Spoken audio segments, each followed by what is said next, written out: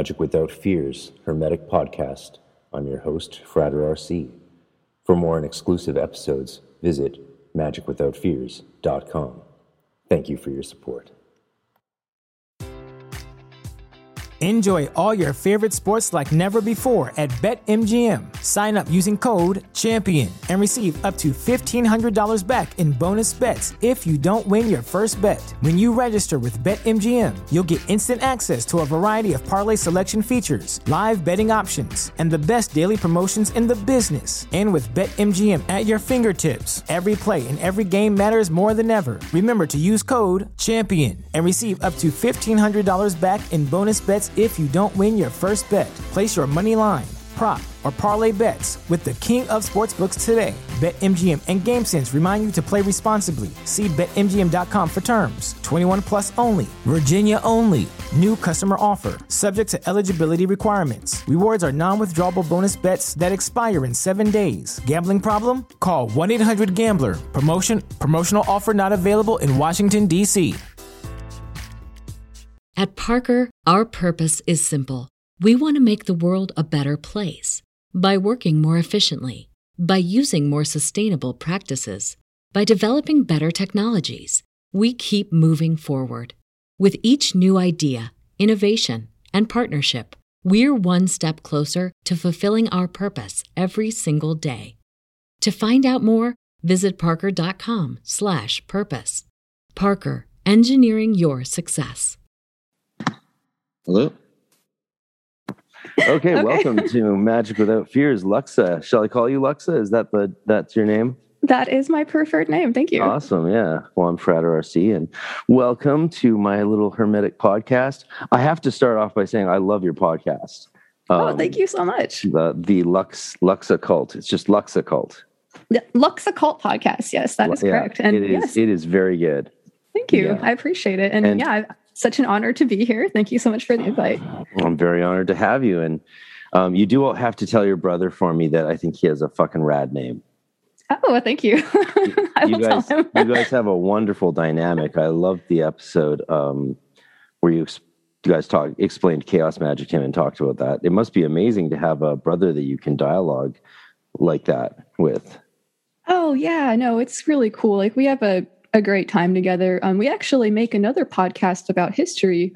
He's really a history buff, and I want to learn more about it. So it's a really fun project. Oh, wonderful. Yeah, I'll definitely check that out. But guys... it's called Ad Hoc History. It's not the history podcast you wanted. It's the history podcast you deserve. Brilliant. That feels very appropriate for the world these days. Like, it's not the world we wanted, but it might be the world we deserve. I'm now history. Steeped in existential dread. Thank you. Yeah, well,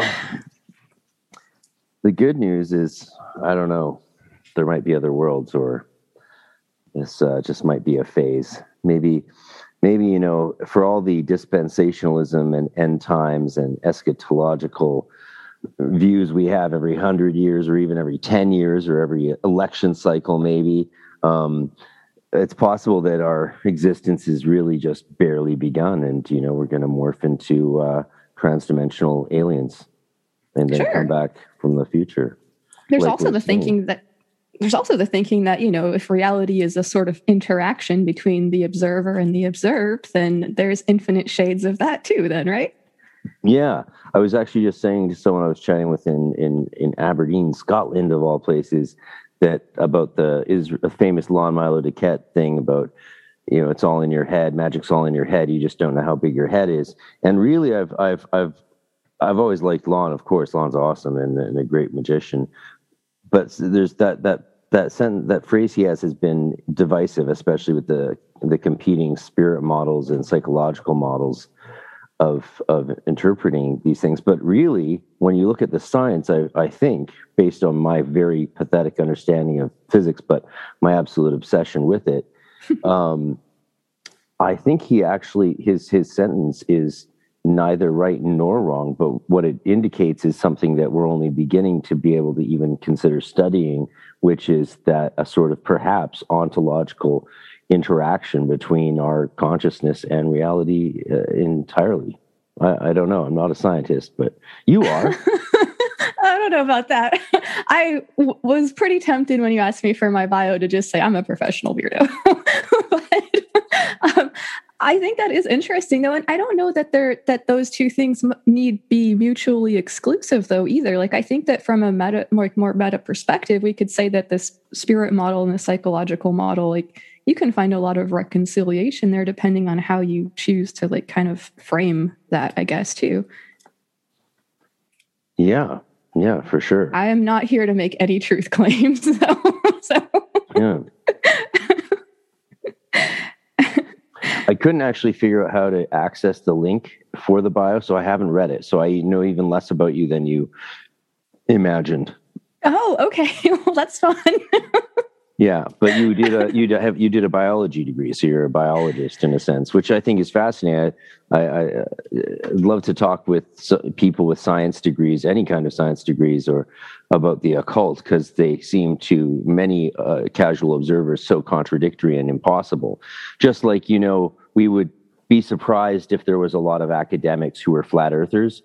And I remember this documentary when the flat earthers were asked, are there any teachers or even high school teachers or professors who are in the flat earth community?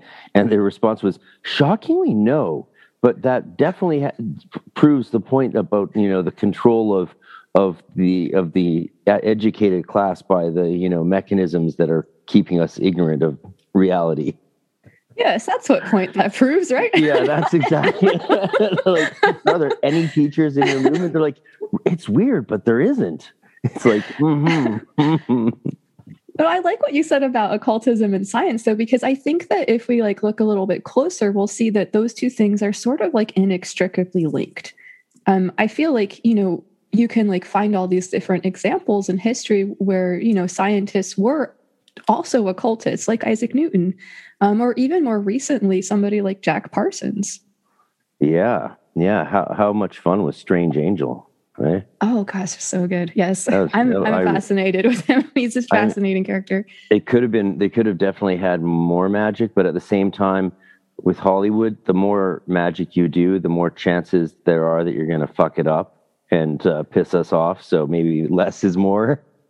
Oh, yeah. I actually haven't seen the movie. I read the book, though. But yeah, cool. I was talking about the show. Yeah, the show that did 2 seasons. The reason it got canceled in the 3rd season, in my opinion, and I've talked to some of my friends in the biz, because I'm in Vancouver, right? So we're called Hollywood North. There's a lot of shit filmed here and stuff. Like, my friends are on things like Sabrina's, and we're in The Magicians and all that stuff.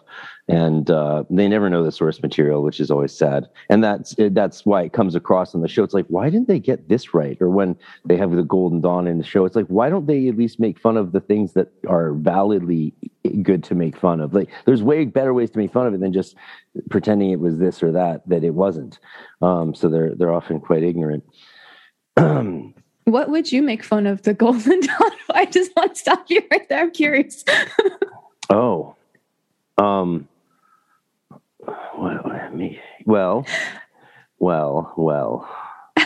That's actually a trickier question. I think the costumes are pretty low hanging fruit. Not that they're not fun. Like, don't get me wrong. I love a good costume.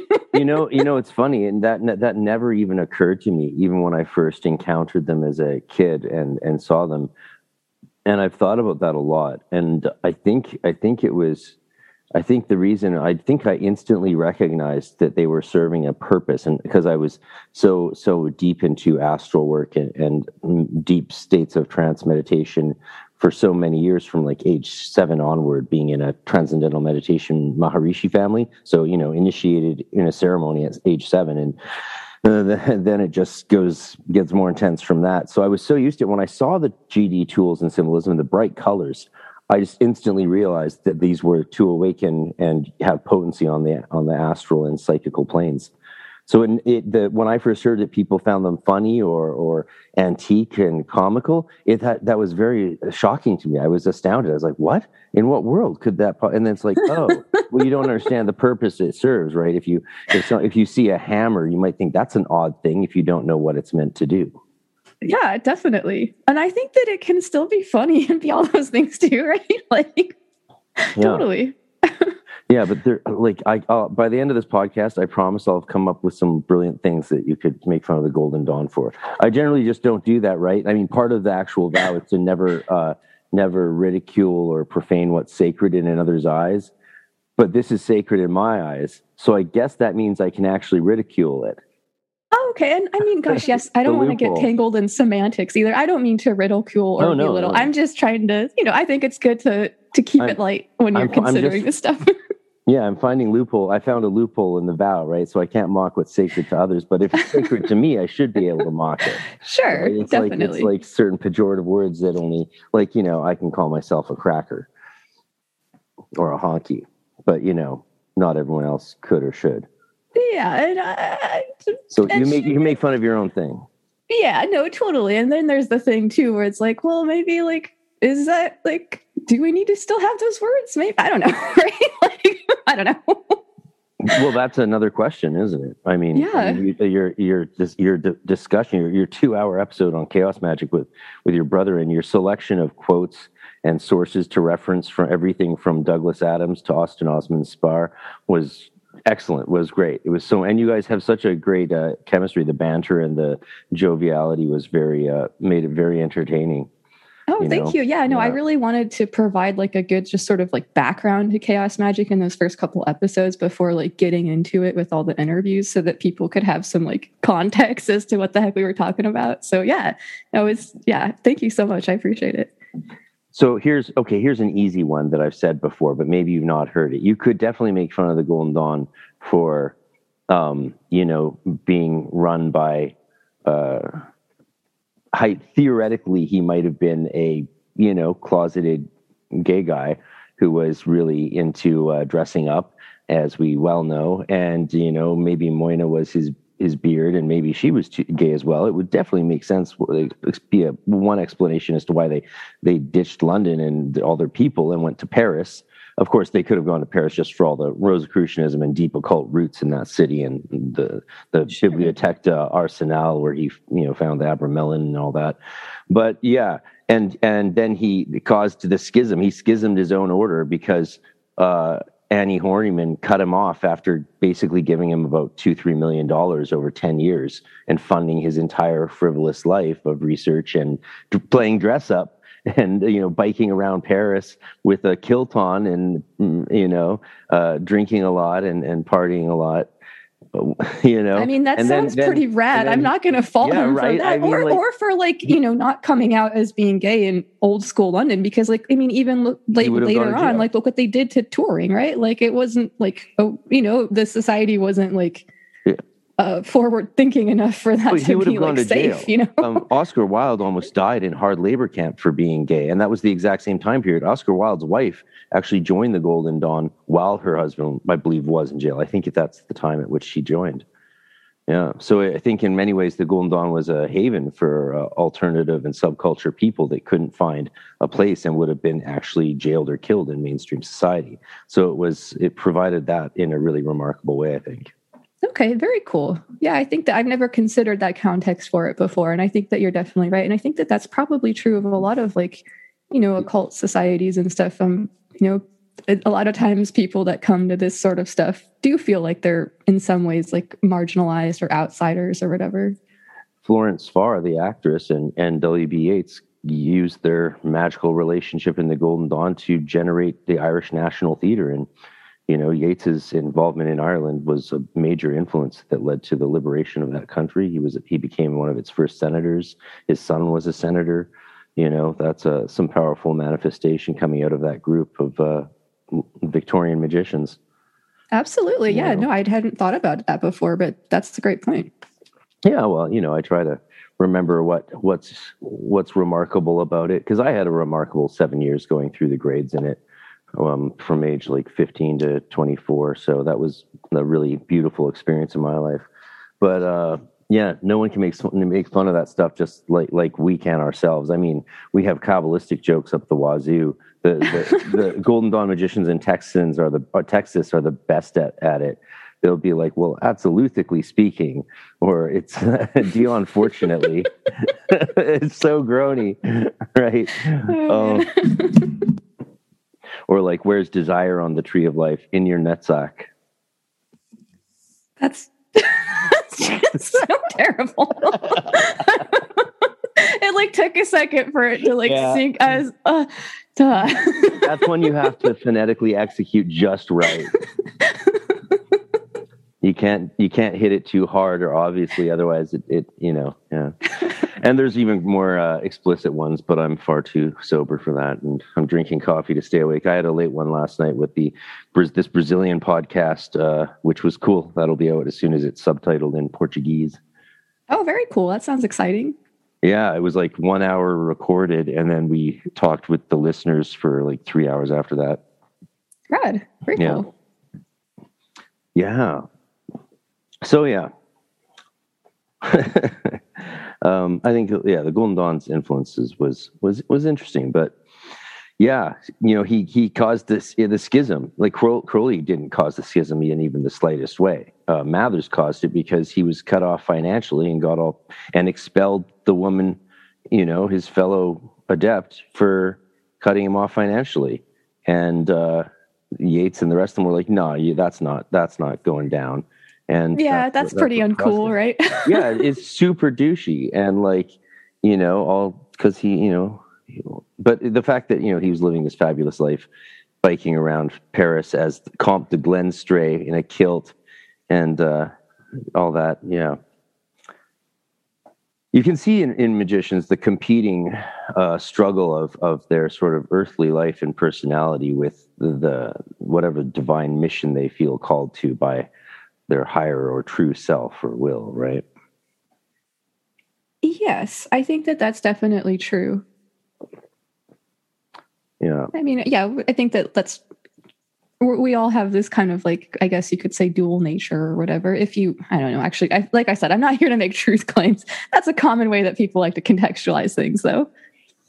Yeah. And, my theory about Spar and the origin of chaos magic is that Spar represented common practices within magical communities, especially the Inner Order of the Golden Dawn. And the influence of what we call chaos magic today is actually just sort of a reinterpreted rebranding of techniques that were used by adepts quite pervasively, especially if you study the Inner Order teachings of like the flying rules and other premises of magic that were used, and far less ritualistic than the preliminary work you do for the first, say, 10 years or so with the more ceremonial stuff.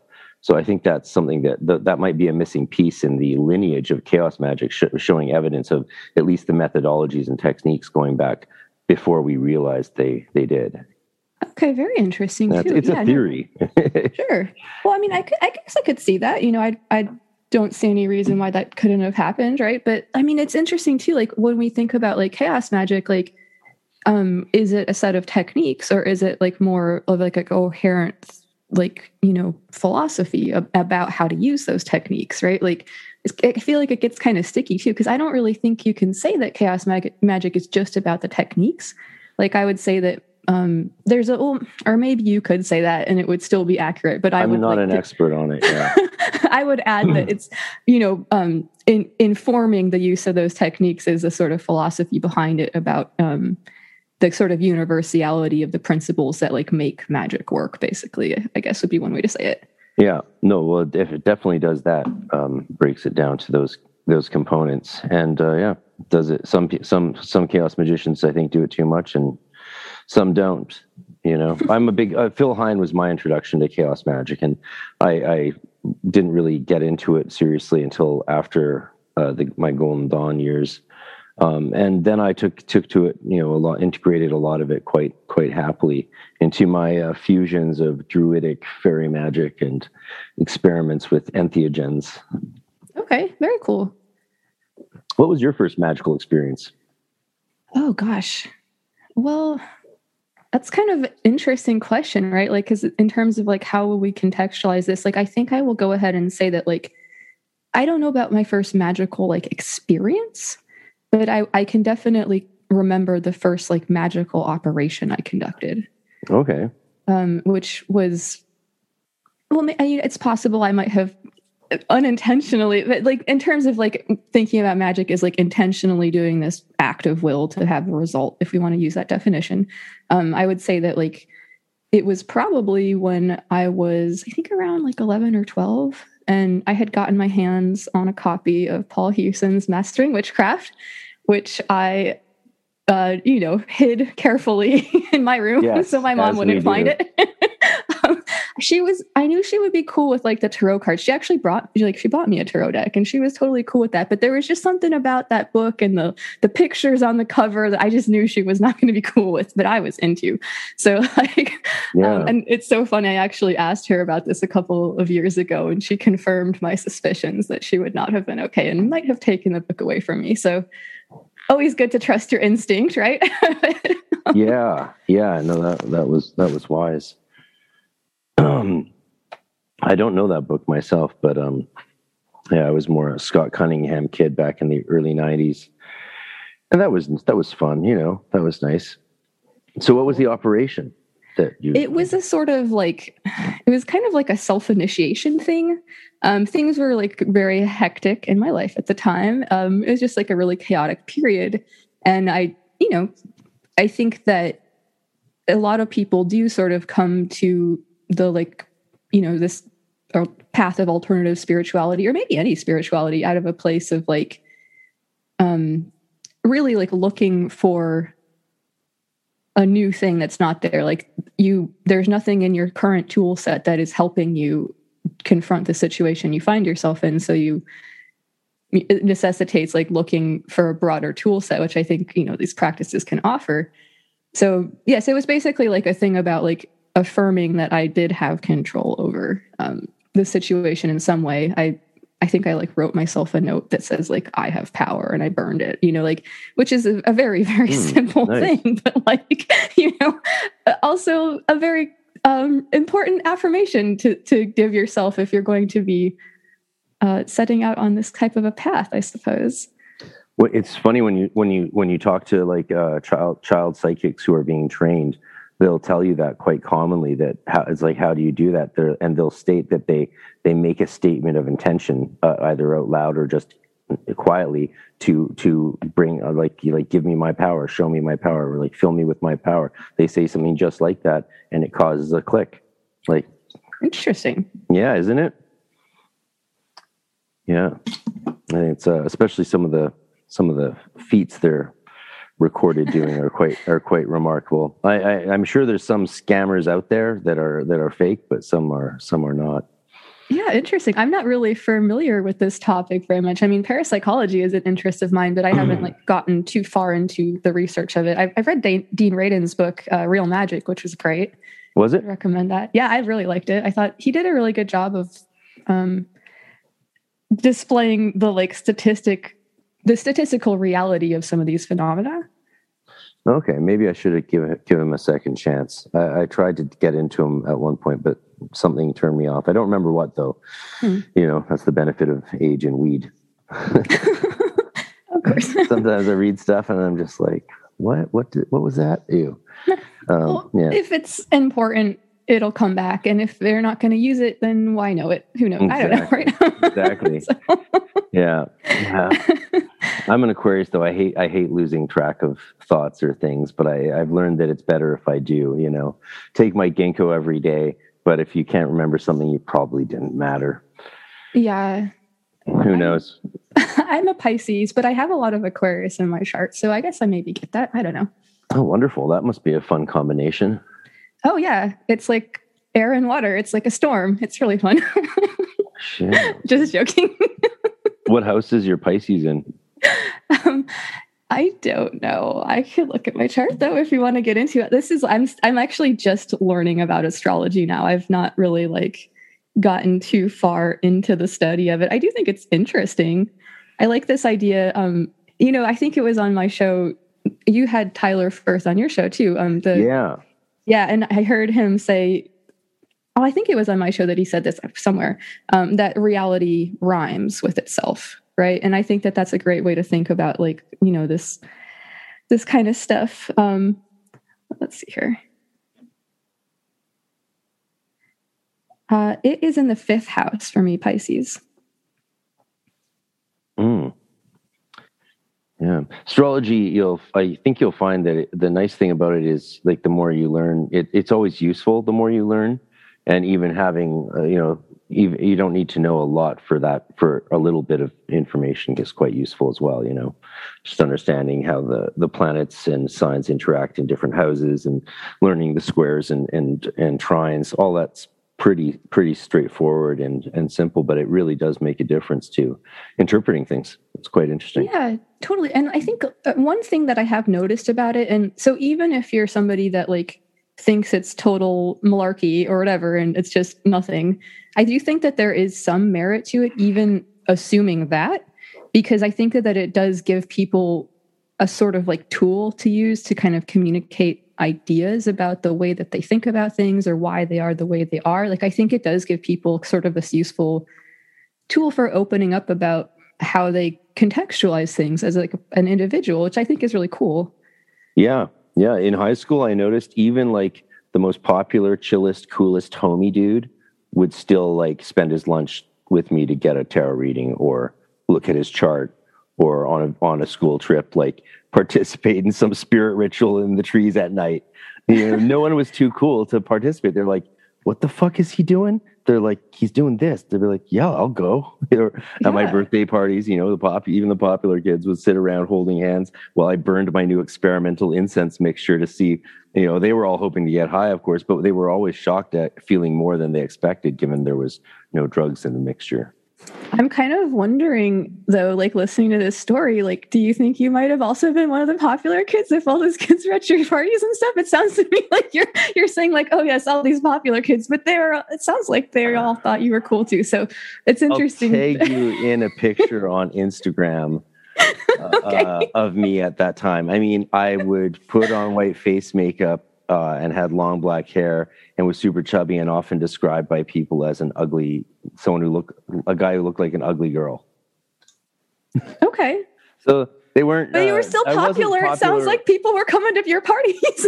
I don't know. They just, I was lucky it was a Waldorf school, so kids were pretty open-minded, and it's a small school, and that's one of the benefits of small classes, right? One of the things you learn in a Waldorf school, because you're in the same class with the same people for every lesson from grade 1 to grade 12. You learn the skill of having to get along with people you might not normally want to, and that's a good lesson for life. In life, you have to learn to just, find ways of working with people sometimes, even if you're not natural fits.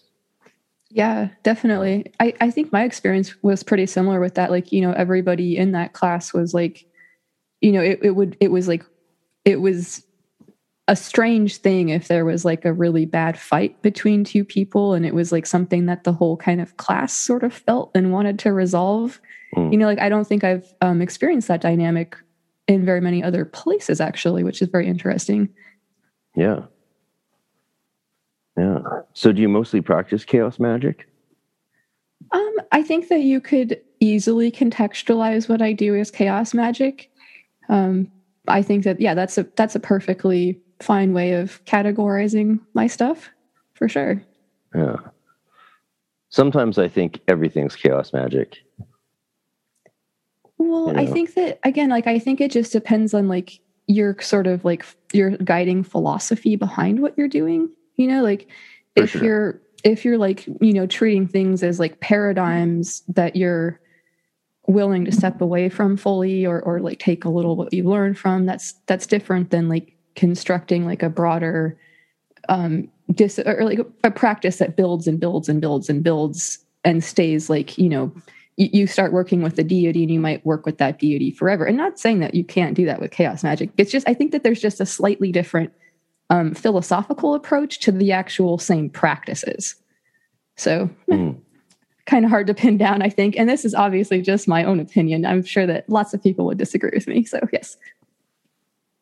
Well, yeah. Who are your favorite influences besides Phil Hine?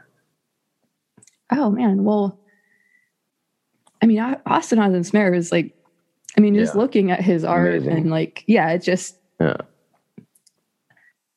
Yeah, I think everyone who sees him is obsessed with him. I've never heard someone be like, yeah, I looked looked at his work and it's not for me. I've never heard anyone say that. It is. It's just gorgeous. But I mean, like, I guess looking back in sort of like my history and stuff, like, although I don't think he's like a super cool dude, Carlos Castaneda was definitely a big influence on me. Like, that was what I had availability to do, like, when I was in my teenage years. And so my friend group and I, we played around a lot with, you know, his ideas and some of this, like, kind of the notion of like walking like a warrior and like all this stuff and like the lines of the world. And, you know, I think that I think I did learn a lot from it, even like, as we know now that it's probably completely all fabricated, but that might not even matter, right? It's like, I don't think it does. Yeah. So like Douglas Munro's 21 Lessons of Merlin was a big influence on me when I was like 13, even though it's based on a fabricated manuscript and it's a almost complete, basically fictional narrative. It had a huge impact on me because I also loved the movie Excalibur with the charm of making in it, and the book had other charms of making in it. It did have the prayers of Taliesin and Emergen and all these other things, and it really opened up my imagination to my place in nature and the idea that there was things that I could, you know, harmonize myself to better manifest the different principles of the elements of the universe and connect with myself to it. Like, those are big ideas, but they're ideas you want to have, and the younger the better, in my opinion, because they're inspiring and exciting. So, you know, does it matter that a lot of it was made up? I don't think so. Enochian magic's made up. People seem to think that word. Controversial words there. I mean, some crowds. I'm just joking. What then? You could say, what's the difference then between something that's made up and something that's transmitted by the spirits? But if it's made up by a human, then it's made up by the human spirit. And humans are meant to be apparently very good at creating things, and the act of naming.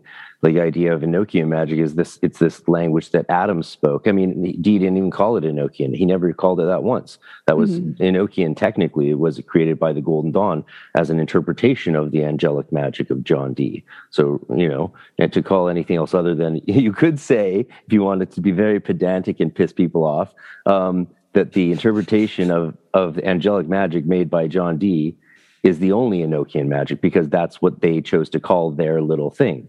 Right. But everyone loves the word so much. It's like, no, we're not going to buy that. We're going to call all of it Enochian magic, even though Dee never once called it that. He would call it Adamic or angelic. But the idea was that this was the language Adam used to give names to the creatures and essentially, like, you know, create part of their ontology.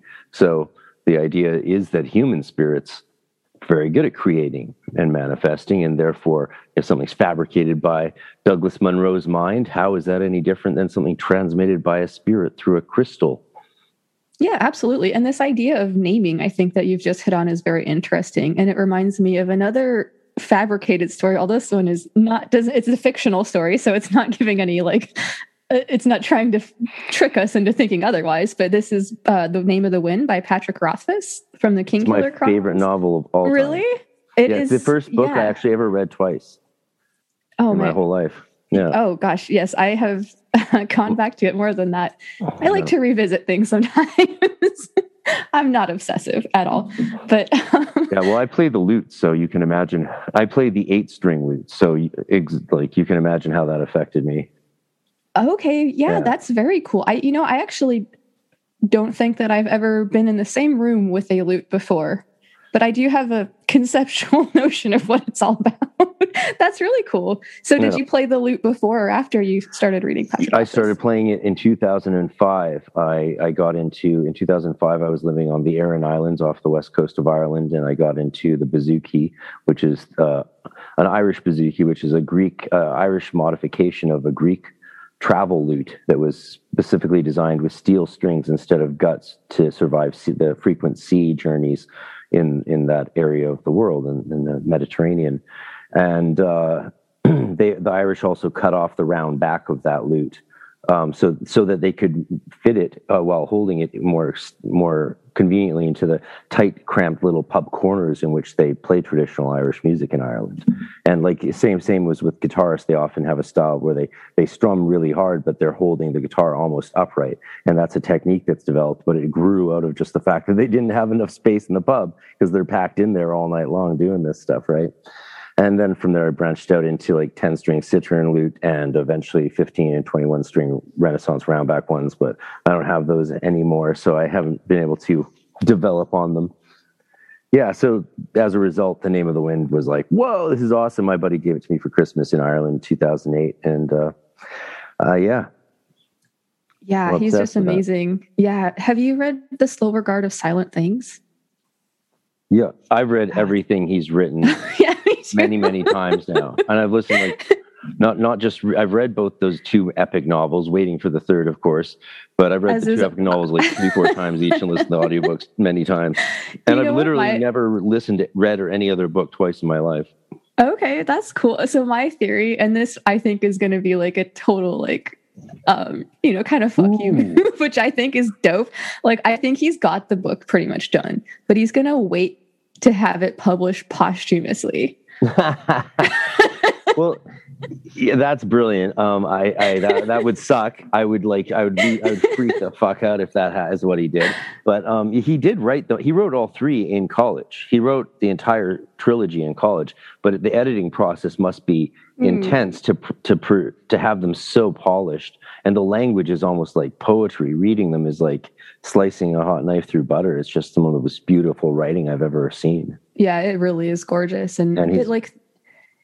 Yeah, I could see the challenges that would come with the third book, because the second opened up so many more avenues that, just kind of thinking about like, well, how are you going to tie all these threads together in one book, dude? Like, this is like, it's not moving towards being done. It's moving towards like a million book series with all these stuff, which is awesome. I would love to see that happen because it's such a cool world.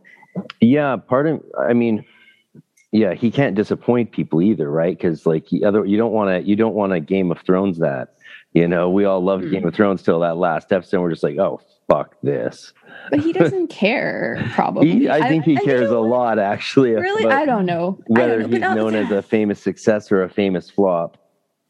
I don't know, but yeah, I don't. If I was George R. R. Martin, I feel like I would be okay with my success, right? Like at some point, sure.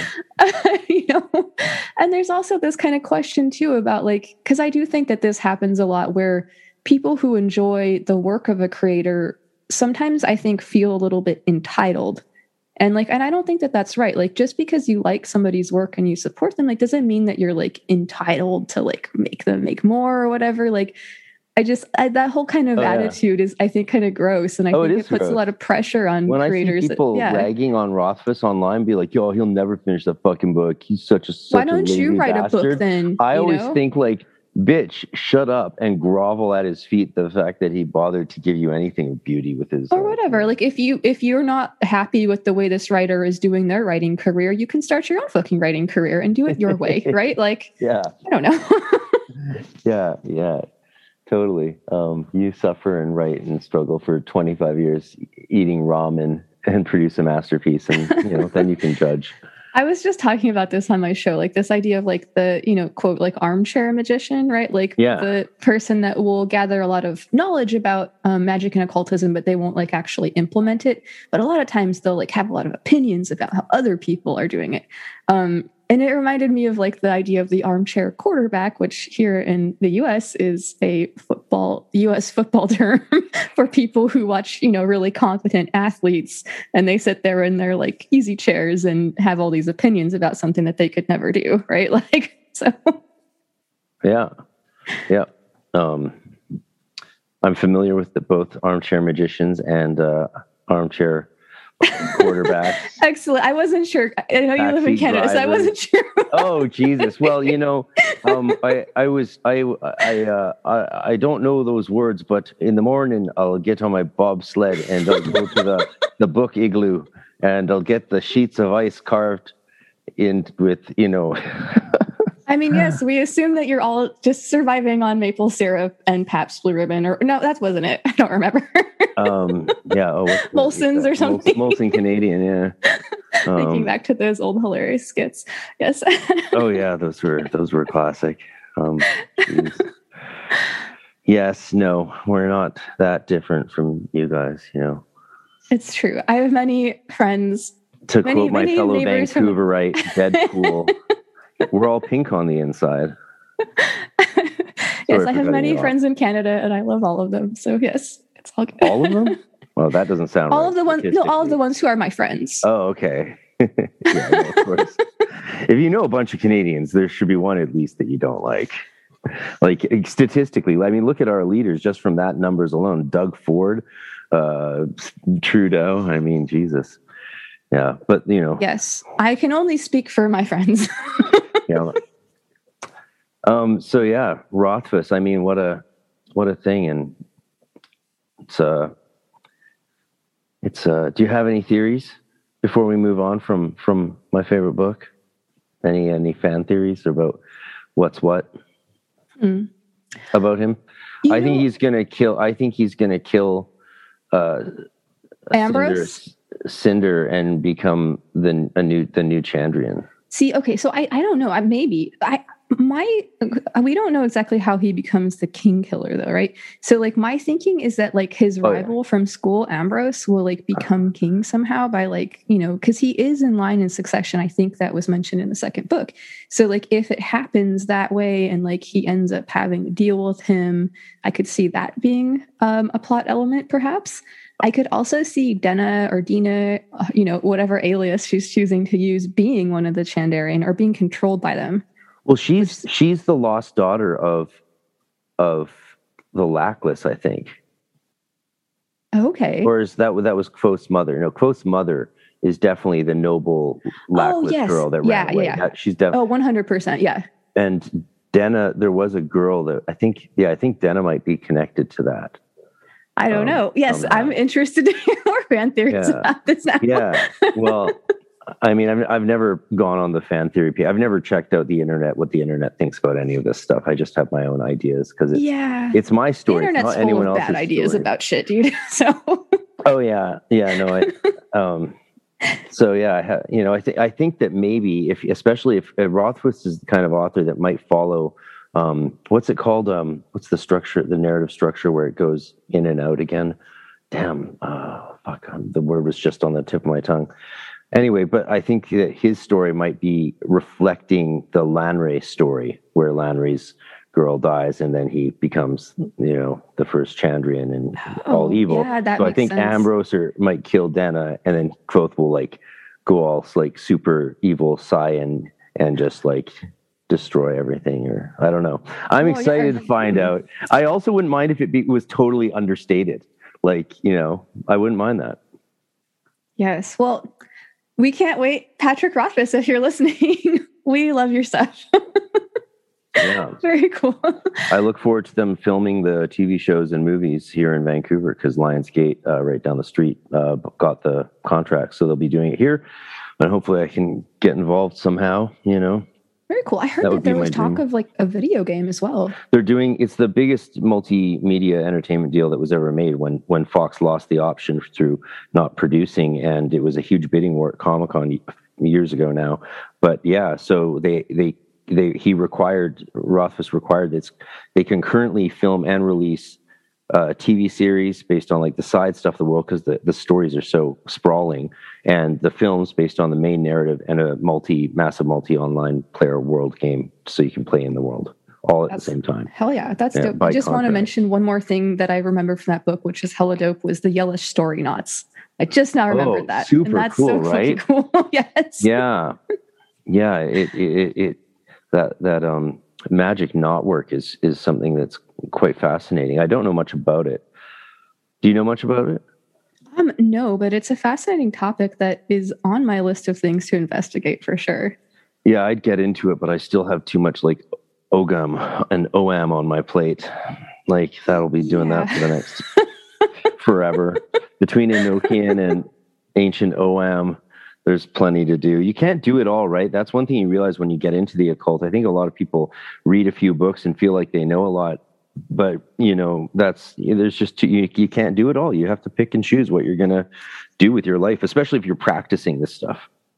Yeah, I mean, I feel like you should really just kind of like follow your instinct and your own like preferences and like what seems the coolest to you, like what gets you excited, like what gets you involved, and that's going to be different for different people. And if something's not doing it for you, then fuck it, right? Like, yeah, you should definitely have fun with it.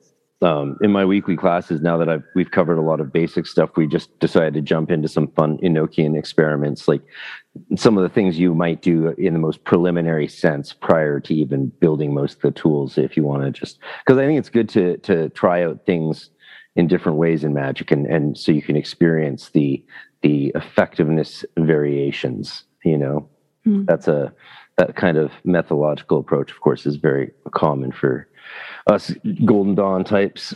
Yeah, I just I interviewed this dude Cliff from EnochianToday.com. It's a blog about Enochian magic and stuff.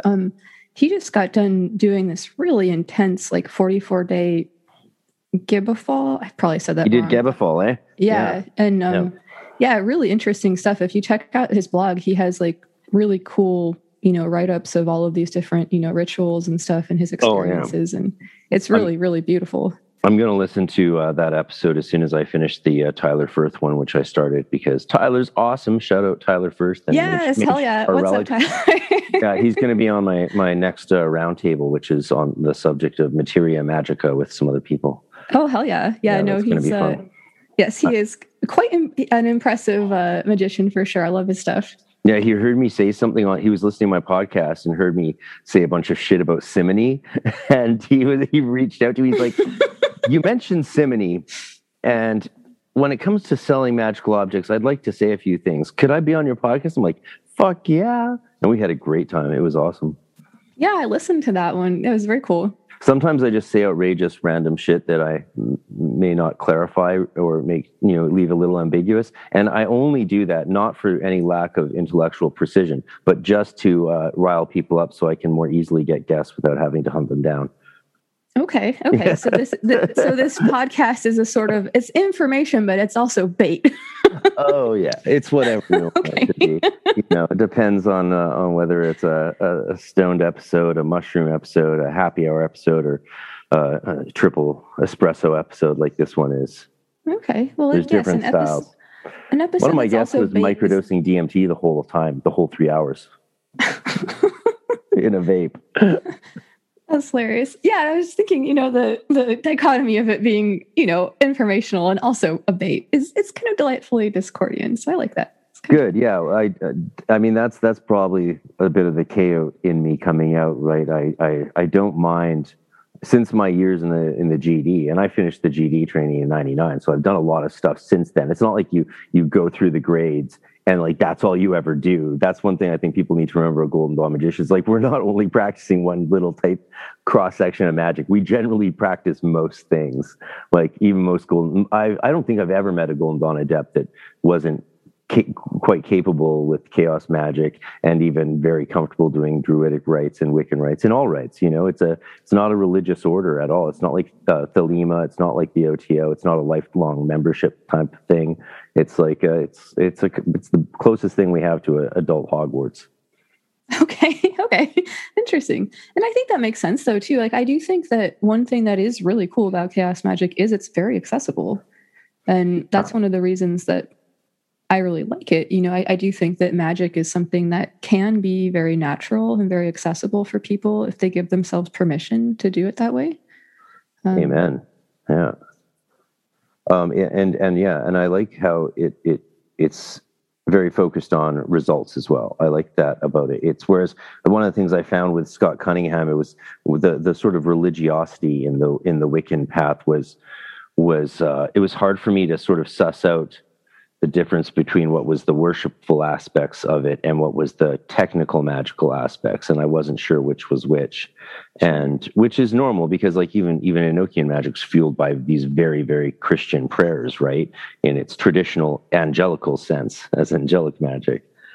Like the Gebafel, and Gebafel sort of the like, it's sort of like the concluding ritual. There's the 19-day ritual. I think it's 19 days that initiates you into the practice of Enochian magic, because it's arguably a closed system that you have to go through that process to really formally use, though most people would probably agree that just makes it easier and more powerful, but you can do it without it. So there's the 19-day beginning ritual, and you do that before you build all the tools. And Gebethel you can't do until you've completed all the tools and done the other one as well. So they're two really nice bookends of the system. It's quite elegant. Oh yeah. Yeah. Have you ever considered doing that process? Oh yes, I have considered playing around with Enochian. It's been something that's been on my radar for a little while, and I might investigate it further on down the line as a possible paradigm. Pretty into what I'm doing right now, but that doesn't mean I'm not like curious about other stuff too. Yeah.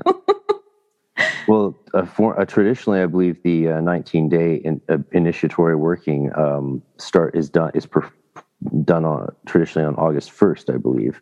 And I'm definitely going to do it this year, and a couple other of my people are going to possibly do it as well. So I'm working on creating the book of supplications, which is quite a task, but I've got a nice book to do it in, and we'll see how it goes. But I'm having fun doing these experiments with the group before that, because I want to be able to have something to compare it to, because this is all different. This is all quite new to me compared to the Golden Dawn style of Enochian magic that I was trained in. Awesome. I'm kind of curious, like, going through this sort of like structured and, Golden Dawn style stuff, like, or not style, literally Golden Dawn stuff. Like, how did you like discover chaos magic, and how was that like? I'm guessing that might have been like a little bit of like was it like a shock to the system, or was it like, oh, okay, I sort of make sense, or like? No, I was reading about chaos magic since the early 90s. I just didn't. It didn't really speak to me. I was more spoken to on a spiritual level by Wicca, witchcraft, and druidry, and then getting into Donald Michael Craig. And after a few years of practicing that, and I was in Amorc as well. I got initiated into Amorc at the temple here. And then I went down to San Jose to the Rosicrucian Park when I was 15, and then later that year tried to get into the Golden Dawn and was initiated at the end of 96. And that's cool. Yeah, joining all of the clubs. That's very cool. Well, I was trying to find the right one. That's what I was trying to do. Yeah. Totally. I was looking for one with serious teachers who actually practiced magic and knew what they were doing. And I couldn't find it anywhere else. I didn't find it with the reclaiming tradition that I did some lessons with Pat Hogan, and the reclaiming witch tradition in Vancouver, and coming out of transcendental meditation. Just none of those things, they weren't right for me. And they weren't.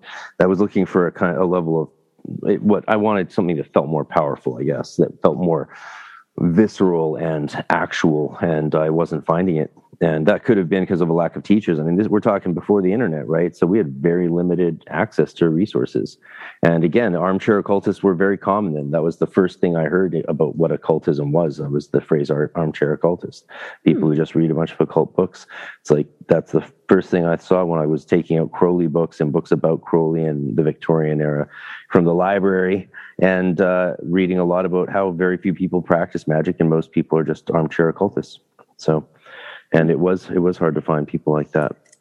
Yeah, no, I was thinking about this earlier, actually, like in terms of this armchair occultist idea, like, and I do think it's cool to like read books about magic and like, because it's interesting. And obviously I'm not trying to say that people shouldn't educate themselves about the topic they're interested in, but like at the same time, okay, so if you want to learn how to cook a good meal, are you going to sit down and read a bunch of cookbooks and like then expect that you know how to cook? Right? Yeah. I mean, no, you have to actually practice it to do it, right? Like, and it might suck the first couple times, or it might not. I mean, maybe you'll make an amazing meal the first time. Who knows, right? But you have to actually fuck around with it in order to figure it out, right? Yeah, staring at me on the bookshelf is Jonathan Strange and Mr. Norrell, which beautifully illustrates the point you're making.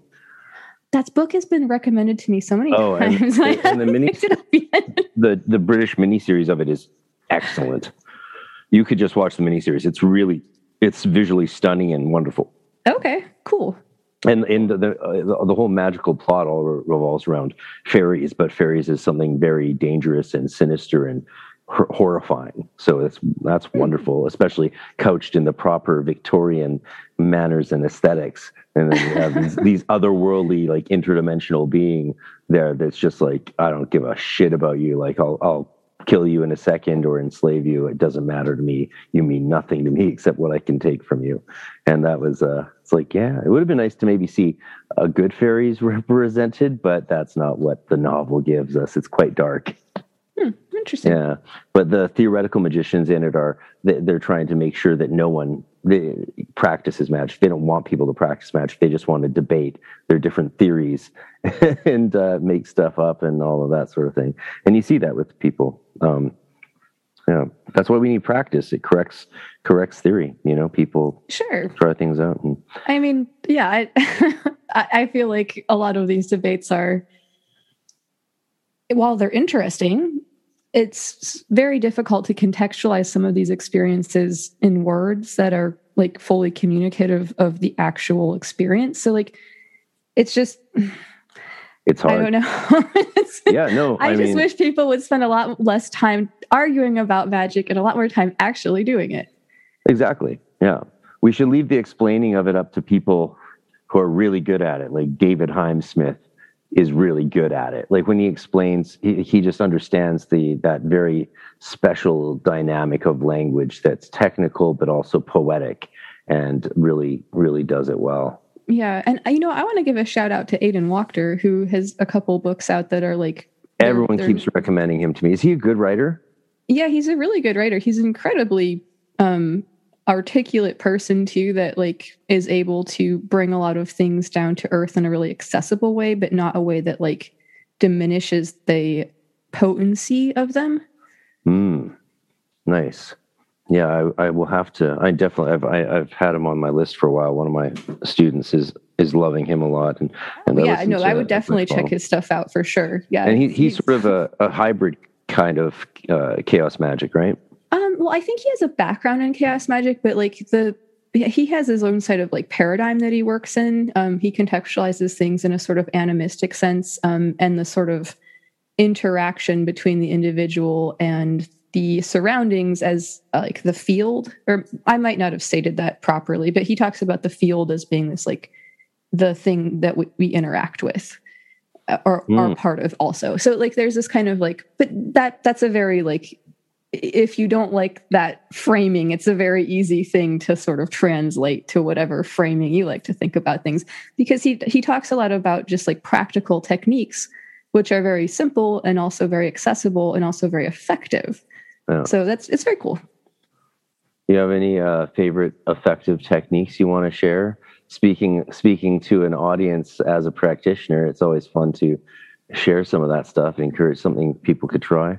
Oh gosh, well, like what I have found, and this is just like sort of my style, is that I like to do like really simple techniques and like get really like deep into them and sort of like find out all the different like layers to them and how they can be like built together into like a more complicated like piece of machinery maybe. But yeah, like I really like, so some of like the what I'm doing right now, like one of the things that I do every day is I do like egg magic. So I shared a picture of your altar with a bunch of eggs because I was planning to ask you about it. Cool. Yes. I'm so glad you brought that up. I don't know. Is it because you saw that I had shared that picture? No, it's just this is one thing. This is like one thing that I do every day. Like when you asked, like for the love of God and all that's holy. But this is a really simple thing, right? Like it's a very simple thing. I really like to play with the idea of making everyday things magical. Of course. And yeah. So when I do my breakfast magic, like I am making breakfast for myself, but I'm also like, while I'm doing that, like I'm doing like, what I'll do is I'll take a candle, I'll anoint it, I'll write a bunch of shit on it with my alphabet of desire. I'll write a bunch of sigils on an egg. I'll kind of like let that stuff charge on my altar. sometimes there's like some other steps that I'll do depending on how squirrely I'm feeling that day or whatever is going on. But that's sort of the basics of it. And then when it's all ready, I will conduct like ovomancy with the egg by like, scrying in it as it cooks with the candles. So it's like this, it's a very, very simple thing. But when you actually look at like the different components of it, it's more complicated. But that's something that I've been finding like incredibly effective. I do think that there is something to be said for having these regular practices, even if they're very simple, because you can find a lot of depth in something, even something just as simple as like meditating for half an hour a day. Like you can find all kinds of depth in there just from like that most basic kind of shit, Oh yeah. Yeah. I mean, yeah, but sigil magic is effective as fuck. So like that's an easy answer, but I think everybody already knows that. In case anyone was, in case the world was unsure about whether or not it worked, Grant Morrison let us know. Right. And if you don't believe us, try it out for yourself and you will figure out the same thing. So yes. He's on stage at Disinfo and he's just yelling at people. It works. It really works. Go do it. Do it right now. Come on, you fucking wankers. He just like went on a tear and it's like, oh my God, that was amazing. That was the first time I had heard the phrase chaos magic. Because I had read when I first saw that video, I thought it was a joke. I thought he was just a comic artist taking the piss. And then I was like, but after he kept going, I was like, oh shit, he really is a chaos magician, and he's telling people what he actually knows. Oh no, like when I saw that shit, I was like, oh yeah, that makes perfect fucking sense, and like affirms a lot of the fucking things I've been wondering about. It actually was like a very happy, I don't want to say the most happy day of my life, but it was really like one of those cool things where it's like, oh fuck, other people are thinking about this shit. Like that's awesome, like, so yes. Yeah. It is very awesome. Yeah. What are your thoughts on the widespread popularity? That's what I was going to say, actually. The reason I love armchair magicians so much is because if it wasn't for them and occult bibliophiles, like they're the ones funding all these manuscript translators doing their work. They're the ones funding Stephen Skinner and all these new people every day putting out new manuscripts. Like the Hebrew manuscript I'm most interested in, which is on the Klipot, still hasn't been translated. And so I sit here reading the Hebrew, but I could really use a fucking translation. That would be good because, I'm not fluent. But it'd be nice to have that if someone wouldn't mind. So the majority of these things aren't translated. So thank God for armchair occultists who fund all of this stuff, Oh yeah, and no shade at people that are just academically interested or anything. Like the only thing that I would say is that if that is the case, like maybe don't be like a dick to other people about what they're actually practicing, like. Yeah, well, Dr. Justin Sledge recently said he thinks it's a real shame and very hypocritical about how the university systems treat Western occult practitioners, so with one, they'll discard Western occultists and esotericists with one hand, and then they'll run off to go do a bunch of hatha yoga and Eastern esotericism, right? No one judges someone for being into Eastern mysticism if you're an academic, but if you're not contextualized as being like people don't understand that there might be an actual like spiritual philosophy behind it, right? Like, it's just seen as like, it's exercising and stress relief, right? Like, yeah. Well, Stephen Skinner doesn't help that. He always reminds people that magic has nothing to do with spirituality, and it's a technology, and spirituality is something else completely. So that's going to confuse some people too, who might try and give it a pass on the grounds of spirituality. You know what I mean? Because then they hear Dr. Stephen Skinner be like, so should we accept your magic because it's part of your spirituality? He's like, oh no, not at all. What? Hey, take that spirituality and go give it to Aaron Leach. He can have it. Well, he has a spirituality, of course, but he just doesn't consider it the same thing as his magic. It's totally unrelated in his mind, which is fine. Yeah. Semantics are so sticky often, right? But I feel like I agree that you don't have to necessarily take it as like quote spirituality. You don't have to label it that way if it makes you feel uncomfortable, maybe. Like, especially if you like to work in like the psychological model and stuff. Like, it's not, you don't have to say it's a spiritual quest. It's a set of psychological tools that you're using for self-actualization.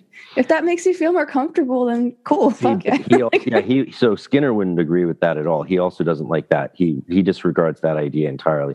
He sees it entirely as working with just, using technology to interact with beings that are actually out there and nothing to do with psychology. Okay. Well, yeah, I know it's radical, right? He challenges a few people, but I would his definition and usage of the word spirituality isn't how a theologian would use the word. It's not how people in mystical theology would use the word. I would say that his magic is de facto part of his spirituality, whether he likes it or not. Like technically, using the definition that I would use of spirituality, which is after the fact, like whatever your spirituality is, that's what it is.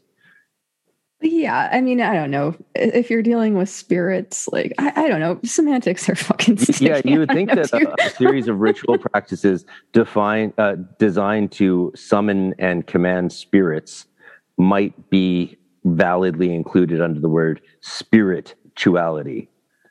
Well, maybe for whatever reason that label makes. Maybe it's just branding. We can't discount the power of branding, right? But as an academic and stuff, like maybe that's just not the brand he's going for, right? Like, yeah. I hate to be like cynical, but no, it's great. I love it. Let's be cynical. You know what's really funny about that? So the first 10 years I was studying Kabbalah, I couldn't call it Kabbalah because no one knew the word. No one, not even no one knew it. Well, and it's also like I had to call it Jewish mysticism. There's a lot of for the next 10 years, I couldn't tell people that I studied Kabbalah because they all knew the word all of a sudden post Madonna and thought it was ridiculous. So I'm glad that that's over. And it's a complicated topic too, because like the thing that we call Kabbalah, like in Western occultism, it's not really like thought, as far as I understand it, to be the same thing as was talked about a long time ago. Like this is a sort of like Reconstructionist perhaps thing, or maybe not even Reconstructionist, but like reimagining perhaps. I don't know. Whatever. Well, it's useful shit. Doesn't matter. Kabbalah is for sure. Like, there's lots of forms. And even within Orthodox Judaism, there was various forms and schools of Kabbalah. Like mostly I practiced Abulafian, which is 13th century Kabbalah. But now I'm getting more into the Ayun school, which David Haim Smith beautifully represents and has produced a wonderful course and series of studies that are just fabulous. And that's a non-emanationist view of reality. And he takes a non-emanationist approach. Oh. And he's the first he's the first person I've ever encountered who represents really well that the experiences I've always had as being in contrast with an emanationist philosophy. Though theoretically, I think emanationism makes sense, but it's not been my experience ontologically. Like, interesting. Could you talk a little bit more? Because I'm so curious about that. Because like I've always, in my very obviously a very limited experience with like looking at this shit, like it always has been in this like sort of eminist context. I'm curious to hear about how that looks when it's not. Well, like I said, it was the reason I connected so well with David Haim Smith was because he was enunciating my experiences, and the theoretical frameworks I was trained and was educated in didn't fully mesh with those experiences because I was trained in Aristotle, Plato, and Platinian emanationist theory and emanationist schools of Kabbalah. So I'm just still learning how to express those experiences I've had in my spiritual life and practices with the language, with a non-emanationist language, because I didn't have that skill set. It's a very rare one which is I think why it's challenging people so much. But I think the more people practice this stuff, the more they'll realize that it is a better heuristic and framework for expressing what reality actually is. That's interesting. Yeah. That's fascinating. I mean, because to be perfectly honest, like I'm kind of into the emanation stuff. Like it's a little bit part of my paradigm right now. And so like, that's so interesting. So it would take something that was pretty radically fantastic and resonated as experientially true to displace that wonderful fascination with emanationism, eh? Yeah, no, of course. Obviously. I honestly believe that's what David Heimsmith represents from these Kabbalistic schools and oral traditions that he's, that his teachers asked him to publish and teach. Very cool. Yeah, it's a fabulous living tradition. People should check it out. Yeah. I don't know. I'm still in process. I'm still learning and growing and all of those fabulous things. And Is it cool if I tell you about a large scale group working that me and some people that I'm collaborating that sounds doing? Awesome. Okay. So a while back in October, me and some others launched something called the Green Mushroom Project. And you might have seen this if you've seen my like Instagram or whatever. Yeah. Because I post a lot of pictures about it. But this is about? This is like, as I said, a large scale group working. It's basically something that there's a lot of different aspects to it. There's like the four main like objectives of it like are to actually I have this right now. There you go. the like four main objectives of it, like, because this is sort of like a project that we're hoping will sort of like build steam because of the symbolism that we've chosen. Like this is an organic kind of thing that can grow and change and live and stuff. So, but the objectives of it are to create the network of, quote, green, aspected magic, just from the context of like Peter J. Carroll's like Liber Chaos system of like contextualizing green with like Venusian energy or whatever, like friendship magic. So people can draw upon this like, web of green magic for like acts of healing and restoration and connection and stuff. And they can do that from, accessing the sigil. The other thing that the second like objective is to build and strengthen the community and like empower the people within that community.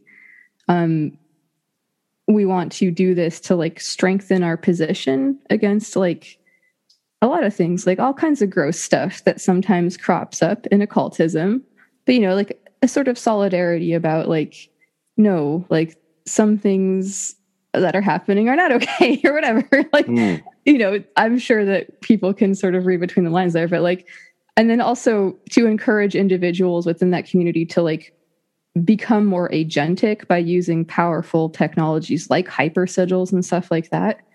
So it's really about like creating the connections for people, giving the people the tool that they might need to just like tap into a little bit of magic to just fucking kickstart things for them creatively or like from a healing perspective.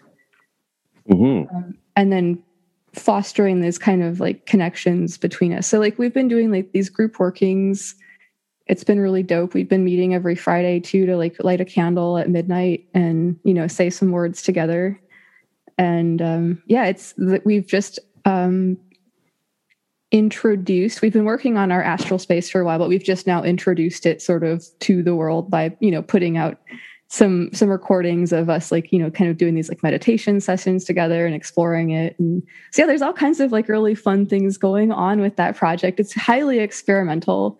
But it's been amazing and really, really fun so far. And I just want, if anybody is listening that is participating, I just want to say thank you so much and a big shout out and fuck yeah. So yes. Yeah. Cool stuff, folks. Yeah. That's awesome. How can people find out more about that if they want to? Oh, okay. Well, you can listen to my show, Lux Occult. I usually put like a bunch of links about it in the show notes to it. So you don't have to listen to the show if you don't want to. You can just look at the show notes too. We are organizing the project on my friend's Discord server, my friends run a podcast called the Faith Blind Council podcast, and you can find the Green Mushroom Council on the Faith Blind Council podcast Discord server, where we like to organize and hang out and make dick jokes and stuff. Sounds like Chaos Magicians to me. I mean, there isn't I do want to say there is a built-in dick joke with the mushroom symbology, and that is not an accident because humor is very important and an important part to, social engagement. So yes. Very cool. You might sorry, go ahead. Oh, I was just going to say earlier, I liked what you were saying about this kind of like, this energy that you were playing with. You said like this kind of like fae, like earth energy. And like when you were saying that, I 100% thought of this project. I was like, yes, this is sort of got a lot of that fucking vibe to it for sure. Yeah, no, I'm big into fairies and fairy magic. Always have been. People used to think I was joking about it because I'd talk about like fairy Wicca, and they always just assumed like given that I was in the Golden Dawn or running a temple of the Golden Dawn or all of that, or a serious academic. They always just assumed I was making jokes, but I never was. I was like, fucking love fairy magic, even if it's in the form of fairy Wicca or doing it Solomonically with Oberion, or I'm developing the Yeats's system right now, so doing a lot of work with the King of the Fairies, Midir or Mir, depending on your dialect, and and that's really cool. I'll be coming out with stuff on that very, very soon, and they're a remarkably sort of ecstatic force, especially like the kings I've found in my experience. So they're very sort of high electrical sort of feeling vibration. Like whenever they appear, it's like they're just it's almost like less stable, though it could have been the operation. So I'll know better when I've done more of them. But the words to describe this is hard. It's always challenging. Always challenging. I would say that like this project is definitely like, it's not like directly, fae or fairy in that way, but it has like some of that vibe. I think that the symbol of the mushroom itself kind of lends itself to that very well. And we see that in like the mythology and folklore and stuff surrounding this stuff, right? The fairy ring of mushrooms and all that stuff, right? And in Ireland, magic mushrooms are in Irish Gaelic called puka hats, fairy hats. Oh, okay, that's cool. Hell yeah. Kapani puka. Yeah, because like if we think about like what the fungus is or a mushroom, like it is sort of like this interesting, like it's almost like this kind of liminal entity. It's not quite a plant. It's not quite an animal. It exists above and below ground, in the air with its spores, in the ground, like cathodically with its like mycelium and stuff. So like, and then there's this mushroom, which is the sort of like what binds those two things together, like the air and the sky, or however you'd like to think about it. So that's another kind of cool aspect of it there. But yes, I could go on and on and on about psilocybin's a big thing for me. That's like definitely my main substance, and I've been doing more and more experiments with it and different kinds of magic, especially fae magic. I think they're intimately connected, and entering into the Shi or Tír na nÓg, and encountering the Irish gods specifically, which is what I was doing a lot in the 90s, was doing everything, starting off with writing prayers of adoration and drawing sigils and images of the gods, and going from the prayers to scryings of them and communications to get them to help me write invocations. And I had compiled a whole book of Celtic mysteries while I was in high school, and after I joined the Golden Dawn, and had learned good methodologies from my teacher, Frater Cotton of Shadrach, and the other adepts of that Temple Tahuti. And so, and then from the scryings had them help me develop invocations, and built from step by step. And I noticed like the Tua Jadanan, the gods of Ireland, they became fairies. They are fairies. That's what fairies are. Fairies and gods, I think, are of the same sort of level of entity, same kind of entity. They're probably aliens, in fact, who knows? But definitely related, very close in nature, I found, to the some of the angels of the Enochian tablets, and certainly related to the gnomes, salamanders, and undines of the elemental kingdoms. I mean, these kinds of spirits, like, I mean, categorizing spirits in one way is not so important, but it can have its uses in understanding them and knowing what to expect. Yeah, sure. I mean, if you find it useful in your practice, then yeah, fuck yeah. I mean, I don't think there's anything wrong with that, or I don't think you have to do it either, right? Like, yeah, no. I mean, that's said like a chaos magician. Damn those hierarchies. Who needs hierarchies? Well, no, if you're into it, then hell yeah. I don't know, but yeah. We can just summon the Archangel Michael through the divine name of Homer Simpson, and then assume God form, use that to channel the God form of Bart, and there you go. That's some chaos for you. You could try it. I don't know. People do. People do. I'm sure they do, and that's cool. Like, that's the whole thing. Like, give it a shot. Maybe it'll work. I don't know. That's not usually what I do, because I don't connect with those things on like a strong archetypal level that I think, but that doesn't mean that I wouldn't say that it couldn't be effective for somebody else, you know? Mm-hmm. Yeah. Have you ever worked much with God form techniques? Well, I do a lot of deity work, but I don't think that I probably do it in the same way as you might be familiar with, just in terms of like the kind of like protocols and stuff, maybe. Yeah. I don't know. I'm guessing that we could probably have a long conversation about this and sort of hash it out. But like, I will say that yes, deity work is definitely a big part of my current paradigm right now. What god? Any gods in particular? Okay, so it's it's a little bit complicated, but it's kind of in a weird like emanationist way, thinking about this like creative force filtering down from chaos, right? And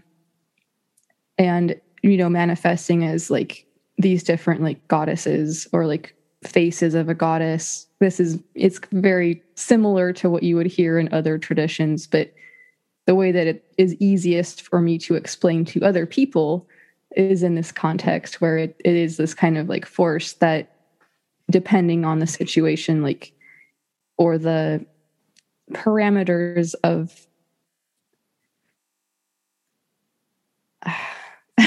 I'm already like having a hard time losing it. But depending on the situation and depending on armchair magician when we need one. Yes.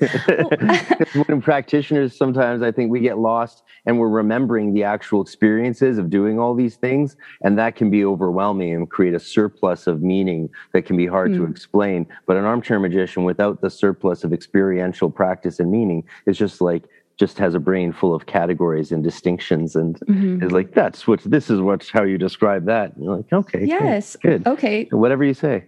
That makes sense, actually. So yeah, if you don't have all those experiences like confusing you about the semantics of the words you're using, trying to describe them because they don't quite fucking fit into any of the words. Yeah. Yes, definitely. Umberto Eco talks about that hermeneutic phenomenon in his book, Interpretation and Overinterpretation. He does a whole bit on the surplus of meaning, as well as in his doctoral thesis on the aesthetics of Thomas Aquinas. He tackles that subject. It's a fascinating aspect of interpretation theory and semiotic philosophy, worth exploring. Okay, sounds really cool. Fuck yeah. Yeah, but it's applicable, as we can see in this case. Definitely. It's not all just theory. It provides insight. There's a reason for universities. Don't close them all down because of, Marxism's on the rise or something. I don't know. I don't know. Well, I don't know what's, again, these labels about things, like this is another thing. I don't know. I'm stopping myself from going on a whole rant about labels and stuff, but just to reiterate the point that yes, like I find right now for what I'm doing, deity work to be really rewarding and something that, if you haven't done it before, see, I was not raised in like a religious context. And so having this idea of like, actually believing in like, you know what I'm saying? Like I was never like something that I like believed in all the way. There was always like this skepticism, which I think is healthy, but like just sort of trying to get myself into the mindset in some way, just as like a sort of mental exercise, like what is that like to have this like devotion, to have this like sureness about it or whatever, like, and obviously not losing perspective of like the meta situation, like situationally what's actually happening is like, yes, I'm in this paradigm, I'm doing this, but like also like allowing yourself to sort of like lose yourself in it, I think is an interesting like push and pull there too. Yeah. You got to lose yourself to the paradigm. I mean, well, I don't know. People should practice however the fuck works for them. This is just my thing. Yes. Yeah. No, that is that ethos is one of the gifts that chaos magic brought to probably a increasingly stale magical culture at the time that that Phil Hine and Carol were putting out their books. They were definitely it was characterized the way it was, I think, intentionally in reaction to the magical climate and milieu. Sure, I think that's fair for sure. And another thing that I like about it, though, is I do think it's much more accessible to people who have been raised in a very materialistic, frame of mind, because that's insightful. You can really look at something, you can look at chaos theory, like nonlinear, complex nonlinear dynamics, and you can say like there are these universal traits of systems that, if a system is complex and if it exists here in our world in Malkuth or whatever the fuck you want to call it, it behaves in this way. And so like in that regard, like that sort of understanding gives you like a little bit of a cheat code, like about how systems work, about how any system works. Mm-hmm. Yeah, no, that's a great insight. Huh. You've got me thinking. We're a little. Oh, sorry. No, continue. Say more. I was just going to say, like, so yeah, I mean, like, considering things from that perspective, like, even from an emanationist standpoint, like, if you're the one emanating, if you're the like rock that's thrown into the pond and the ripples that ripple out from you, they have a greater and greater effect as they move out. But they also have they have a greater span, but they have a lesser effect. Like there's all these different ways to contextualize it when you look around at the world that you live in and how things work. Like that, those are things that always work in every way. Like reality, as Tyler Firth said, it rhymes. And that's one of the reasons that I finally decided to start learning about astrology, even though it's somewhat of a taboo topic in my circles. So yes. Why is it taboo? Oh, well, okay. So if you read Lieber Null and Psychonaut, Peter J. Carroll goes on this kind of thing against astrology, but only, I think, looking back on it, when you use it as a divination tool, not as a tool for like understanding oneself, perhaps. Yeah, that's how my mom feels about astrology. Actually, she's an ardent tropical astrologer. Yes, I read about astrology, Mom. Yeah, she's very cool. She's hardcore. Hell yeah. Yeah, and she after I finished the Golden Dawn, she was so impressed by the changes that how I had changed, complete overhaul of who I was and the quality of my life. She then joined and went through it, and then my sister did too, and they didn't even know each other. Were inquiring and going through it. That's so funny. Yeah. Very cool. Testament, because like I was stunned. I was very surprised, especially when my sister wanted to as well. But she took me out for coffee and explained why. I was like, why? She's like, because I can't understand how your life turned around like this. It just, the results, like, if this is what it did for you, I want to know what it can do for me. And I was like, sure. Wow, cool. And it's cool when we see magical systems attracting people who you wouldn't expect, because they're like, yeah, well, if it works, it works, right? Mm-hmm. And it's in some ways our human birthright. I mean, yeah, definitely. There's not been any period of time in human history we haven't been doing some kind of magic. And to be honest, like, I'm increasingly starting to suspect that one of the reasons that things are so fucked up is that we got away from doing it. Oh, yeah. Oh, hell yeah. Away from it, away from the plants and nature that we come from, that we're entwined with and enmeshed with. And, we're all, yeah, it's like, nature is God's body in my opinion. And so to separate and disconnect from that, and especially the plant medicines, and is the greatest of errors and sins. I mean, there's a reason in the Bible they preach it not against magic, as is often mistranslated, but against, pharmacy. Interesting. Yeah. Yeah. I was reading this book called The Master and His Emissary by Ema Gilchrist. And yeah, I've heard of that. I know that it's somewhat of a controversial topic in the field. I'm not an expert in this field or anything, but I can tell by the tone of the preface that it's very defensive, but it's absolutely fascinating. I think it really actually hits well on this topic that we're talking about right now. His assertion is that the predominance or the imbalance between the left and the right hemisphere is driving us towards not just the collapse of Western civilization, but the collapse of all civilizations because other civilizations have adopted our modality. Mm-hmm. It's very interesting. I'm only a couple hours into it so far, but it's fascinating. I would highly recommend it so far. Oh, cool. Yeah, cool. Thanks. It makes me think, that's one thing. Another thing to remember about the original Golden Dawn is a lot of those magicians were they were very involved in entheogens, right? Like Yeats was very big. Like they were smoking hashish and doing peyote. That was a part of it. They just didn't talk about it too much. I mean, couldn't you go to the drugstore and buy a vial of cocaine for your knee pain or some shit? Yeah. They were all about that shit. I can just walk down the street here in Vancouver and go into a store and buy a bag of peyote and go brew it at home for $75. It's legal. Really? Same as 5-MeO DMT and stuff like that. Yeah.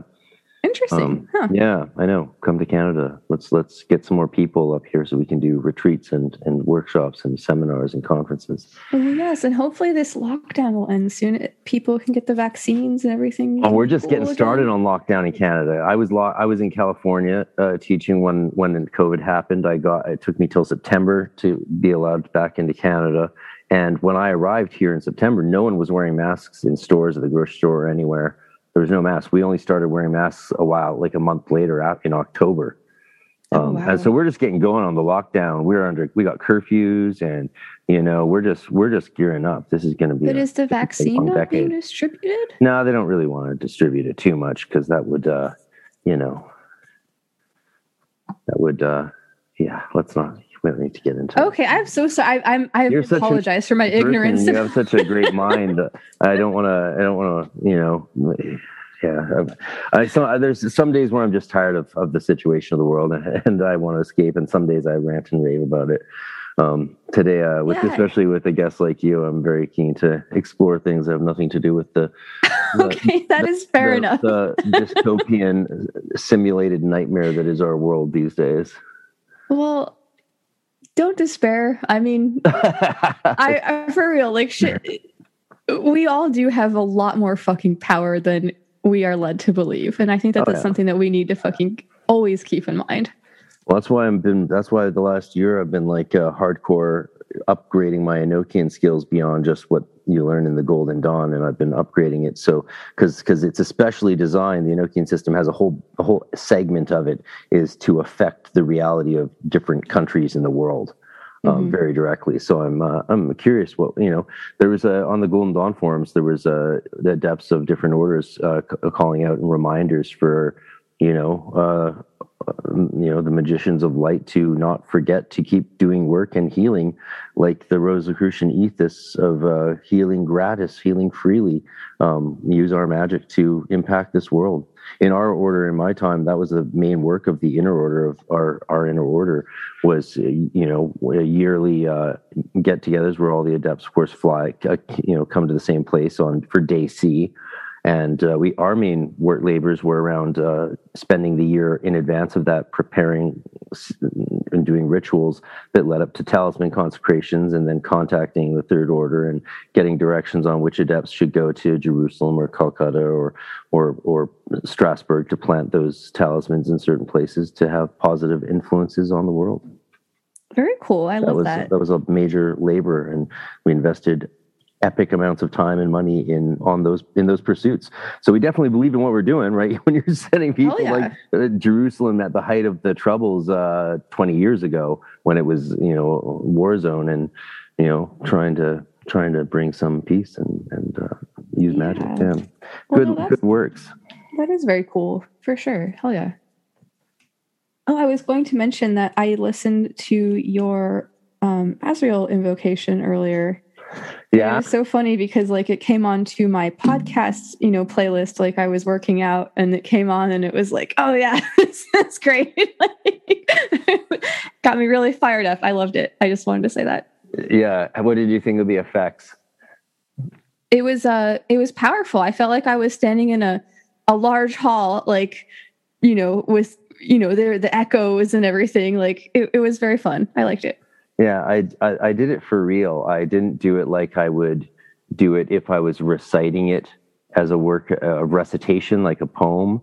I did it as if I was actually doing it. Well, I actually was doing it. And that causes the tempo to become a bit more erratic, a bit more rapid, because I'm trying to create an actual ecstatic experience. And I did it many, many, many times because I wanted to, you know, have the one that I used be like his, you know, the rest of my day was quite interesting with being close to Azrael. I felt like there was a second set of eyes on my own eyes, and my mind was partly, you know, there was another mind, sort of tingling in my own that was this Azrael perspective of things. And I've always had a close relationship with that angel since I was a kid, and reading like Layla Wendell's amazing works. Rest in peace. I'm glad I actually finally got to talk to her before she passed last year. She was quite the author of The Angel of Death. But seeing God's Helper, I just, you know, that idea of God's Helper has been to me, it's a very healing idea, the healing side of death, the angel that helps us find our way afterward. Yeah, I mean, I feel like there's a lot of like healing benefits that you can find in like, you know, doing these kind of, you know, workings with considering death, or like maybe you're into necromancy or whatever your thing is, but like, you know, this like energy of that, of like this dissolution and like laying things to rest, like it can be incredibly healing for sure. Yeah. Well, I'm glad the effects weren't too much. I definitely wanted to, I thought, well, hey, you know, I may as well, I was an experiment to put such a produced, you know, overblown track. Like, you know, there's a more natural sounding version that I sent to a friend who might do something with it, and we'll see if that happens. But yeah, actually, I did create a natural delay by doubling the track and then taking the second track and nudging it forward just a couple milliseconds. That created the natural delay rather than just use a button effect. Oh, okay, cool. Yeah, I thought that it sounded a little more echoey than the echo functions that I'm familiar with. Oh, yeah. Very cool. So that's a old quick little trick. Just copy the track, layer it below, and then nudge it forward as many milliseconds as you want. Yes, I'm actually just now getting into psychoacoustics, and this is like a thing, like in terms of the timing and stuff. Yeah, it's very, very interesting. Oh yeah, I'm gonna have fun when I start recording a bunch of the Celtic mysteries, invocations, and prayers that are being developed. Because I'll have some fun doing editing and layer effects with like my uilleann pipes and like Irish flute and sounds like that. I plan on having fun with that because it's the fairies, right? So they love music, and the music and sound is so powerful when combined with like mushrooms and other things like that. Sure, definitely. So I'm wondering, like, do you consider this stuff, like, are you kind of contextualizing this as like a form of sound magic? Like, magic is sound is huge with magic. It's why we developed vibratory techniques in the Golden Dawn, and we don't just chant things or say them or declare them. We vibrate them because that's just huge. Like vibration is. It's so powerful. If it's not people's cup of tea, that's great. But like, I don't do it because I think it's cool, though. It's definitely grown on me, and I do think it's fucking awesome. But the different variations of vibratory technique, including leading up to what we call the great voice, which is a soundless vibratory technique, where you're basically have to recreate. You have the same physiological effect if you do it right, as if you were vibrating at maximum volume as loud as you could. Okay, cool. Yeah, so Yeah, to I'm create thinking that about some without yoga the sound techniques is that are very like that. difficult, Cool. but you can do it. And it's and there's techniques in the inner order taught for that called the great voice. And Very cool. and that developing that is crucial for advanced astral work, of course. Yeah, that reminds me of some yoga techniques I've come across. Yeah. Very cool. Yeah, nothing new under the sun, right? Absolutely not. But if you Which do is kind of if you did that in a hot yoga class, all of a sudden people would be like, "Whoa, that person's like really, really next level." But if you did that in an Enochian ceremony, they'd be like, "That person's a Satanist locked on death row for 18 years." I guess it all depends on who your friends are. But yes, totally. Oh well, amen. Well said. Yeah.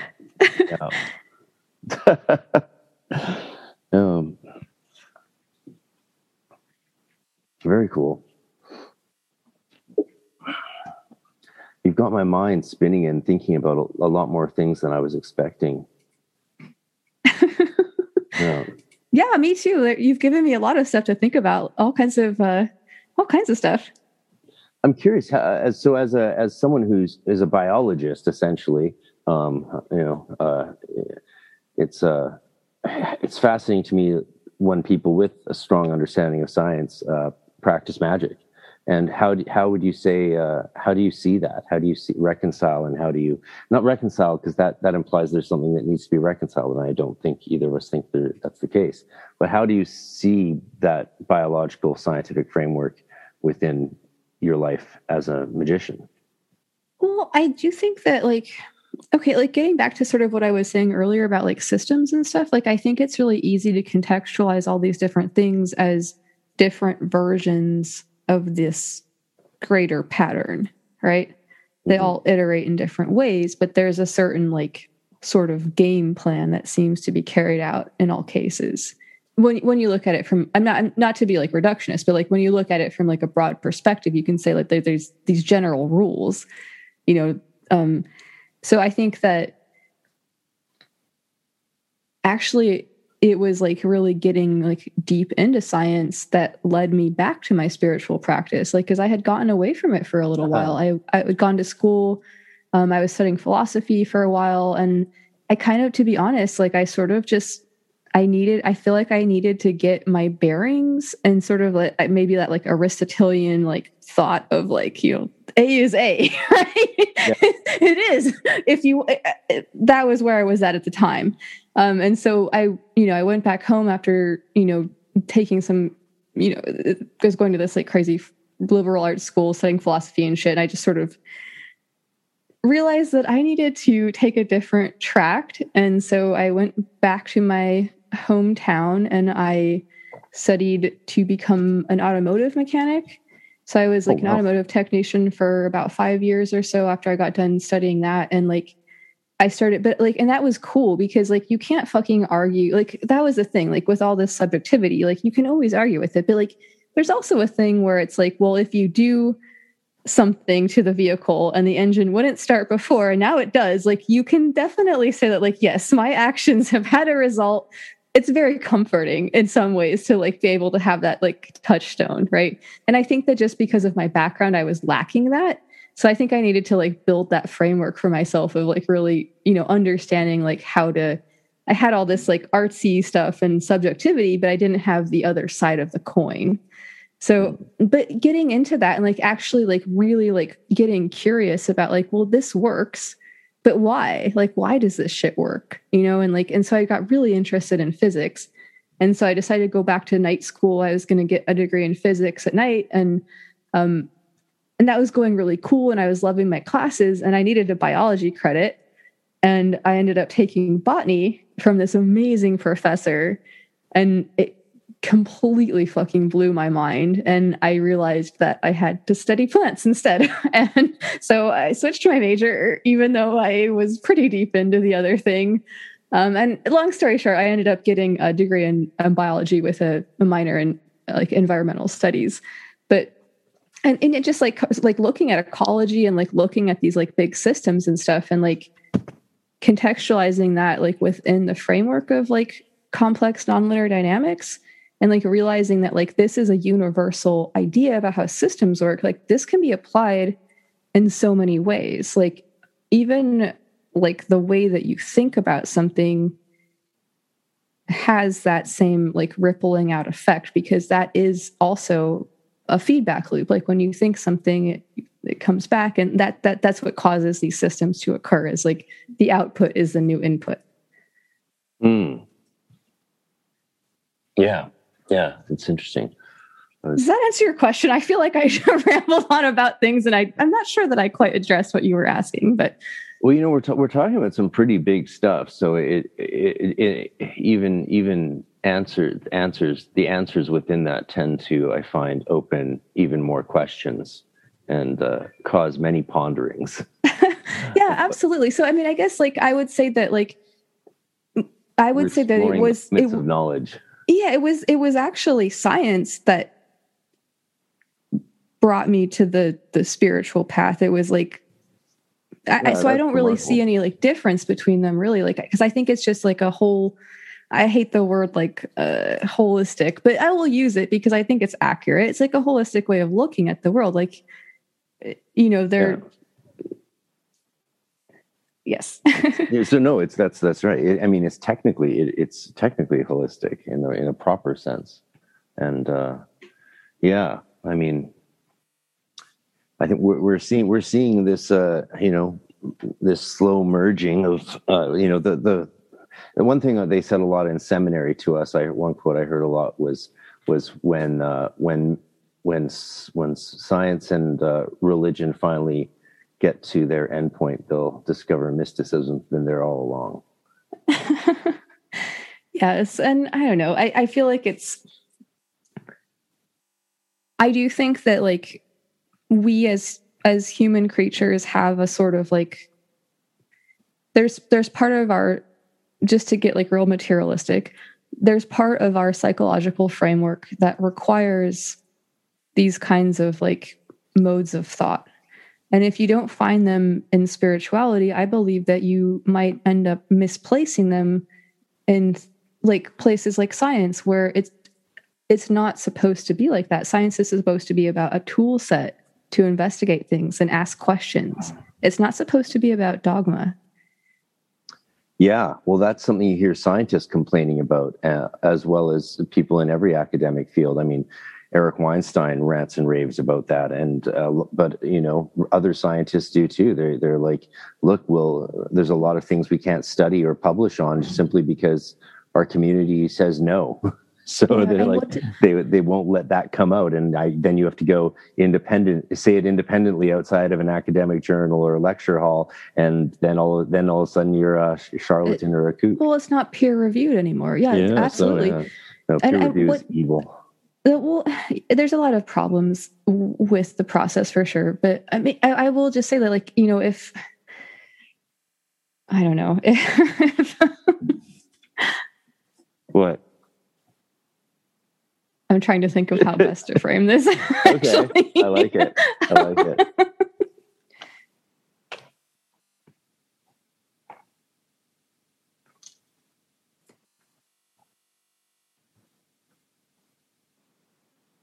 I guess like if you're not like asking questions and you're not like open to what those answers will be beyond like what you expect them to be, then you're not doing science, because you're not technically being objective. Yeah. There we go. Like Lonko the Sane says, see first, ask questions later, but always see first. Quote from Douglas Adams. So nice. Yes, it's a great touchstone though, I feel. Yeah, no, that's excellent. Yeah, the dogmatism within academia is it's been interesting. I mean, there are competing views, of course, in most fields, but yeah, like in philosophy, the analytical versus continental, or Anglo-American, as analytical is often called, and people, especially, I find, when they only study a bit of something, end up with some very wrong notions. Like people who read a little bit of Michel Foucault or Jacques Derrida do not understand them. Like the way that most people in like the critical race theory community have appropriated Derrida is atrocious. I mean, they certainly haven't read where he says that the most important thing is faith. You know, they're not aware of that because they haven't actually read or understood his literature at all. I'm actually not familiar with that, so I will not opine. Yeah, but but I will say, like, you know, like, okay, so there's a lot of these spokespeople for science, right? Yeah. Which is cool. I do think that like there's a lot of places, especially in the country I live in, the US, where we could definitely make improvements to educating the public about science and all kinds of stuff, which I think would be very good.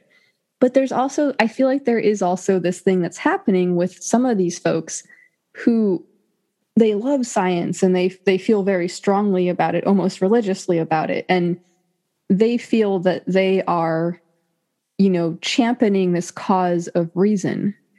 But by like abandoning the actual idea behind science and turning it more into this like dogmatic ideology, they're in some ways one of the biggest threats to reason, which is very troubling. Yeah. In my main book, which was my major academic study, which was on ethics and mysticism, that's something I had a lot of time dedicated to, was the dangers of certitude in the way they limit, you know, hermeneutic horizons, or just the openness to understanding and how. But then I looked at how that defines the individual ethically, rather than continue to just explore epistemology and metaphysics. Certitude is one of the most dangerous things we're dealing with, period. Absolutely. And I mean, I know some of his jokes haven't aged well, but Robert Anton Wilson is a great touchstone for some of this stuff. Like, you know, the idea of like, you know, maybe you shouldn't be so sure about the things that you think you know. Yeah. You know, maybe I think I'm going to paraphrase here. And he says, like, I don't know anything, but I have strong suspicions about things. And I really like that, you know, like, because it takes away that like emotional or ego tie to the thing. You know, it's like, I don't know this, but I suspect it's true because I've seen it. Like, I don't know the sun's going to rise tomorrow, but I suspect that it probably fucking will, just based on my experiences. But I'm not going to like tie my ego up in that and say like, I know this, right? Like, this is an observation that we can make and agree will probably happen, but we don't need to. You believe the sun will rise tomorrow, but in theory, the universe could just explode. So we don't, like, when you look real close, we don't know that. That's what I'm saying. You yes. believe. Yes. Yeah. Which is why it's important to have beliefs, but beliefs should be based on our best available knowledge, not just willy-nilly. Like G.K. Chesterton says, you know, if you don't believe in something, you don't then believe in nothing, you'll believe in anything. Yeah, that's always a good thinker. Sure. You know, because so it's like this balancing act between the closed certitude of confines of ideology, or maybe if you put that in terms of Kabbalah, the pillar of form, and then the pillar of force, which at its worst extreme is utter meaningless relativism and an empty pit, rather than an infinite chessboard of possibilities, which would be the Derridian view of metaphysics, non-Platonic, definitely, of course, and interpreted, but still a reality. Sure. And like, we don't need to like get lost in solipsism either and say like, you know, I don't know, it's fine. Like I don't know, because even the assertion that there is no way to know is also an assertion of truth too. Right. So it's like better to just shrug your shoulders. I don't know. That's the beauty of this stuff, right? Because that when you go down that road, all of a sudden you're like in the realm of like negative theology or negative confessional statements of reality, like we find, and that takes you right back to even in the the negative confession in the Egyptian Book of the Dead, Meister Eckhart as well, and that's when you don't lose the thought, and that's and that's when you're back in mysticism, right? You're back to mysticism, and I think like I think it was Aristophanes in Clouds, where he's making fun of like the Platonists and stuff, and like they're in the school is called the Thinkery, and they're like their whole thing is like burying their head in the sand, and like it's kind of like this funny like outside perspective of this stuff too. It's like, well, also it doesn't super matter either, which I think that's where humor comes in. And I think that's where humor is a very important, balance to some of this stuff. It's awesome to fucking take your practice seriously and like really do it to death, but like maintain some balance by also laughing at yourself sometimes. I think that can be really helpful. Hey, it's why magicians talk about like, the Homer Simpson God form or silly things like that. Yeah, definitely gotta laugh at it. If you don't laugh at it, you can always invoke the baboon form of Thoth, and he'll laugh at you, and there's your humor. Yes, what is that guy's name again? It starts with a C, right? I can't slipping my mind. Oh, what is it? Yeah, it's again tip of my tongue. It's okay. It's been a very long day for me, and it was a late night. I'm sure that your listeners will write you about it. Yeah, someone will know it. Zemi Jehudi will know. His book, The Church of Flesh and Feather, and the Book of Flesh and Feather is awesome shit for people who have forgotten about that and need to go get a copy of his wonderful devotional works to Tahuti, the great god Jehuti. Yeah, so I listened to your podcasts a bit more and finished another episode before we got on the horn. And to prepare for your podcast, of course, I smoked a beautiful big sativa joint and that's always a good thing to do before a podcast. And I just closed my eyes and lay down and listened to it's 2 hours of your awesome podcast, which culminated in one of my favorite poems I've ever heard from the Cut Up poem. Is that what you called it? The Cut Up poetry? Oh yeah. It's outstanding. Oh, I'm glad you enjoyed it. Oh, fucking awesome! Everyone needs to hear it. It's at the end of the first episode of your podcast, but it's super worth it. Hell yeah! Thank you. Yeah, I was very surprised because I was like, oh, come on, just write me a nice sonnet. I love formal poetry and formal structure of poetry as much as I love Ginsberg and blank verse as well. I love all poetry, but I'm a lover of the Child book of ballads and stuff. And you're like, oh, we're going to cut the words and like throw them in the air or just reassemble them. However, it's like, okay, give it to me. And then I was just floored. And I'm sure the meditative state I was in with the sativa haze of consciousness and slight mushroom shapes, like, a good weed can cause like definite psychedelic visions, especially if you also do a lot of psilocybin, I find, or DMT. They interact with each other. There's cross influence between your receptors or something, and they can trigger each other's states. And so, yeah, that was a awesome poetry exercise that I'll have to try. Thank you.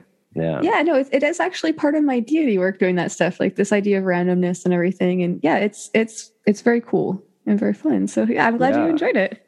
That sounds like a kind of daily ritual work for a coyote, right? Yeah. Take a piece of writing and cut it up into its words, and then make a new poem out of it. Yeah, I wish people could hear it right now. It's like go listen to that. It was really cool. It's a technique. I think the technique was like, developed or made popular at least by William S. Burroughs, like this kind of idea of like cutting things up and like this like, this interplay between like you and this like, the randomness of it. And like, it's almost like a divinatory act too, like, like going into this trance and like writing these things and then, cutting them up. Like what I use is a randomizing machine to completely randomize the words. Some people will cut them up line by line. But like new information comes back to you based on the rearrangement of the words. And it's very, very interesting. You also mentioned you do a lot of that you do automatic writing, and that's actually been one of my main practices my whole life. One of the techniques that comes easiest to me. So I was hoping we could maybe talk a bit about that practice. Yeah, that's something that, like you, I've been doing it for quite a long time. I think that it was probably introduced to me in high school as a technique for creative writing. I don't think it was contextualized as automatic writing. My teacher at the time called them I think that it was contextualized as something that the poet Alice Walker would do called finger exercises, where you would just like write for 15 minutes and not stop.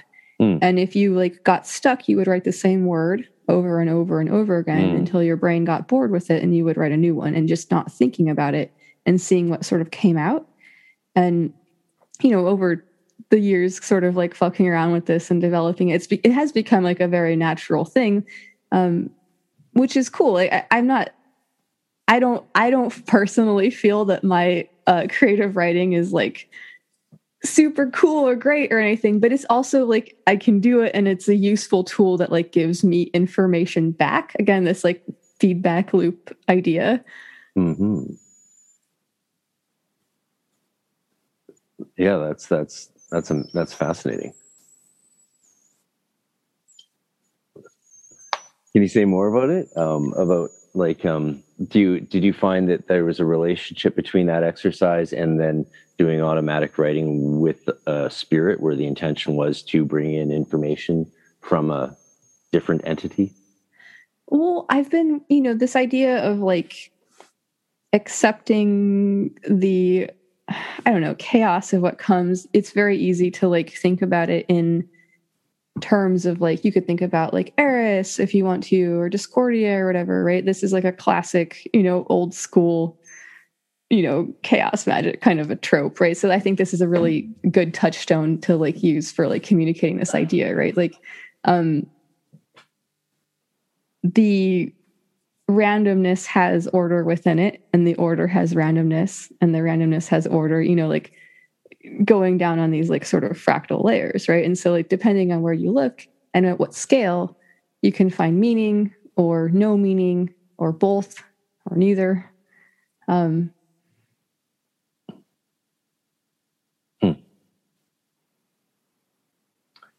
So it's an idea of like, you know, of like saying like, you know, here we go. I submit this to you. Like, what will come back to me? Yeah. Do you get a distinct sense of the difference in your mind between your own thoughts and what's coming through, or do you not take the time to even notice that? You just focus on letting the words flow? And now, a word from our sponsors.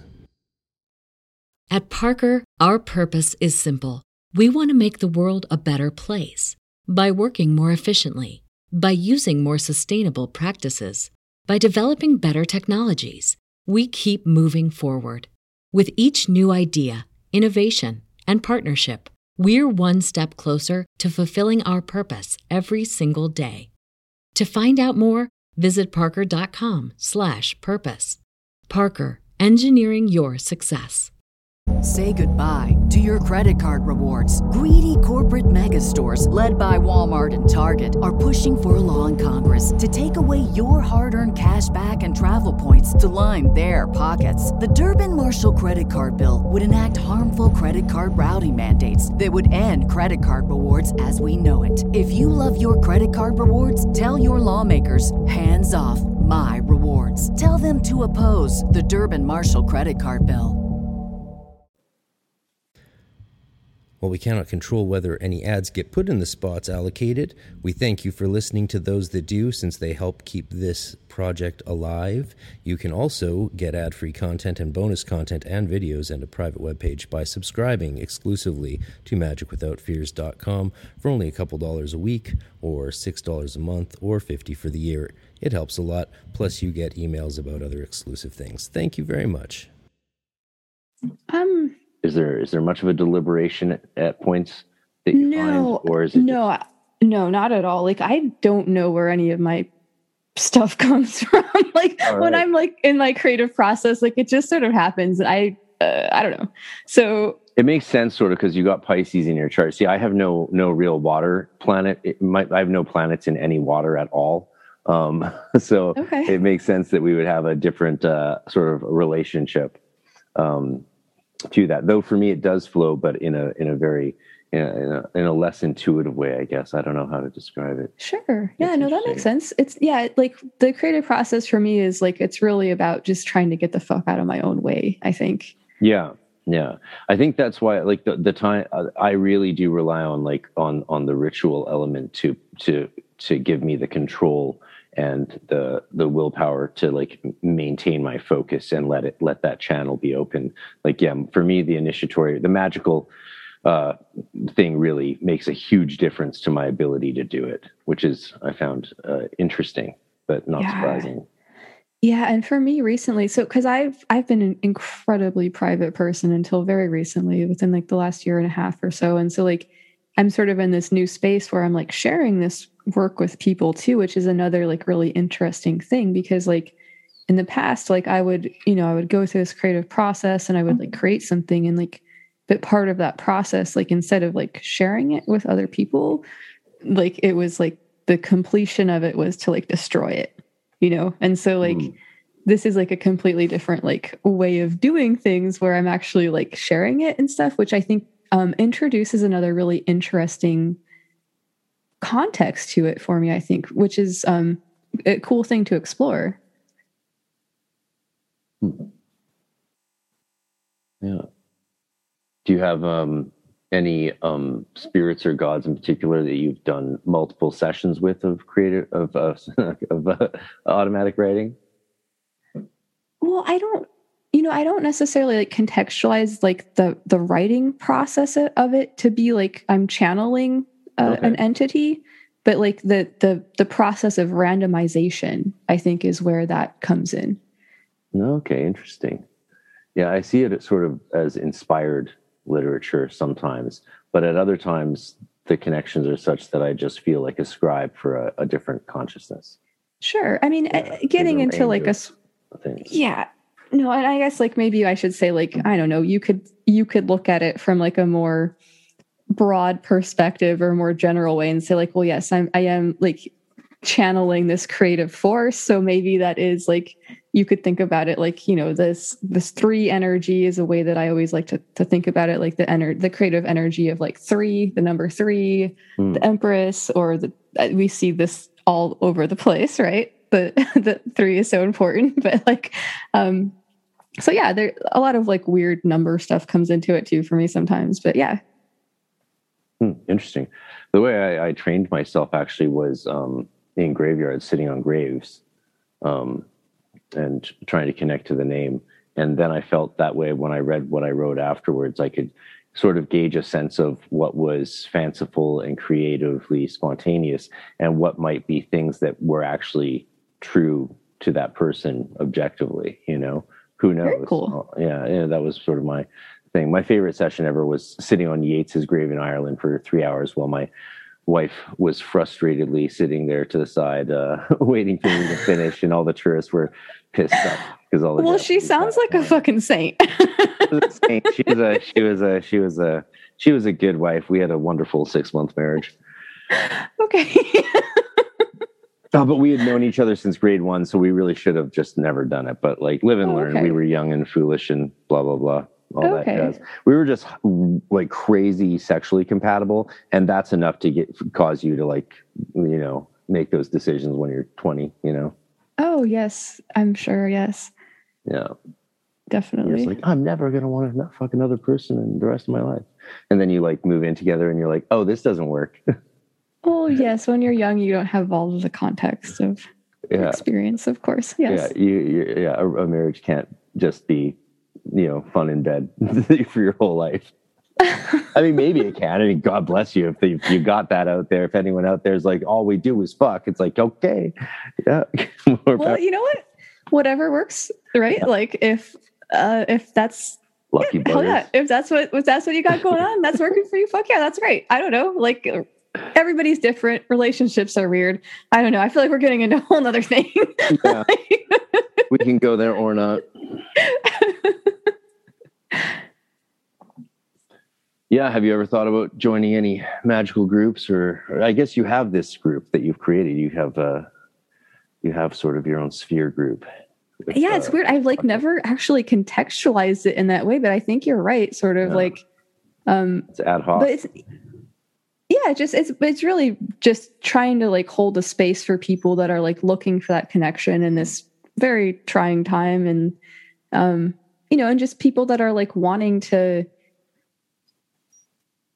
explore new avenues, like, explore like the combination of art and magic, or like people that are wanting to do healing work, or people that are, wanting to do like there's a lot of stuff that's coming up about like, environmental awareness and stuff, and just like sort of understanding what's happening and everything, and trying to like say, well, what would be the best way to confront all of these horrible fucking problems and all that stuff, right? Like, I don't know. But yeah, so yeah, it's definitely, I haven't actually joined any like very formal magical group before. I'm incredibly like,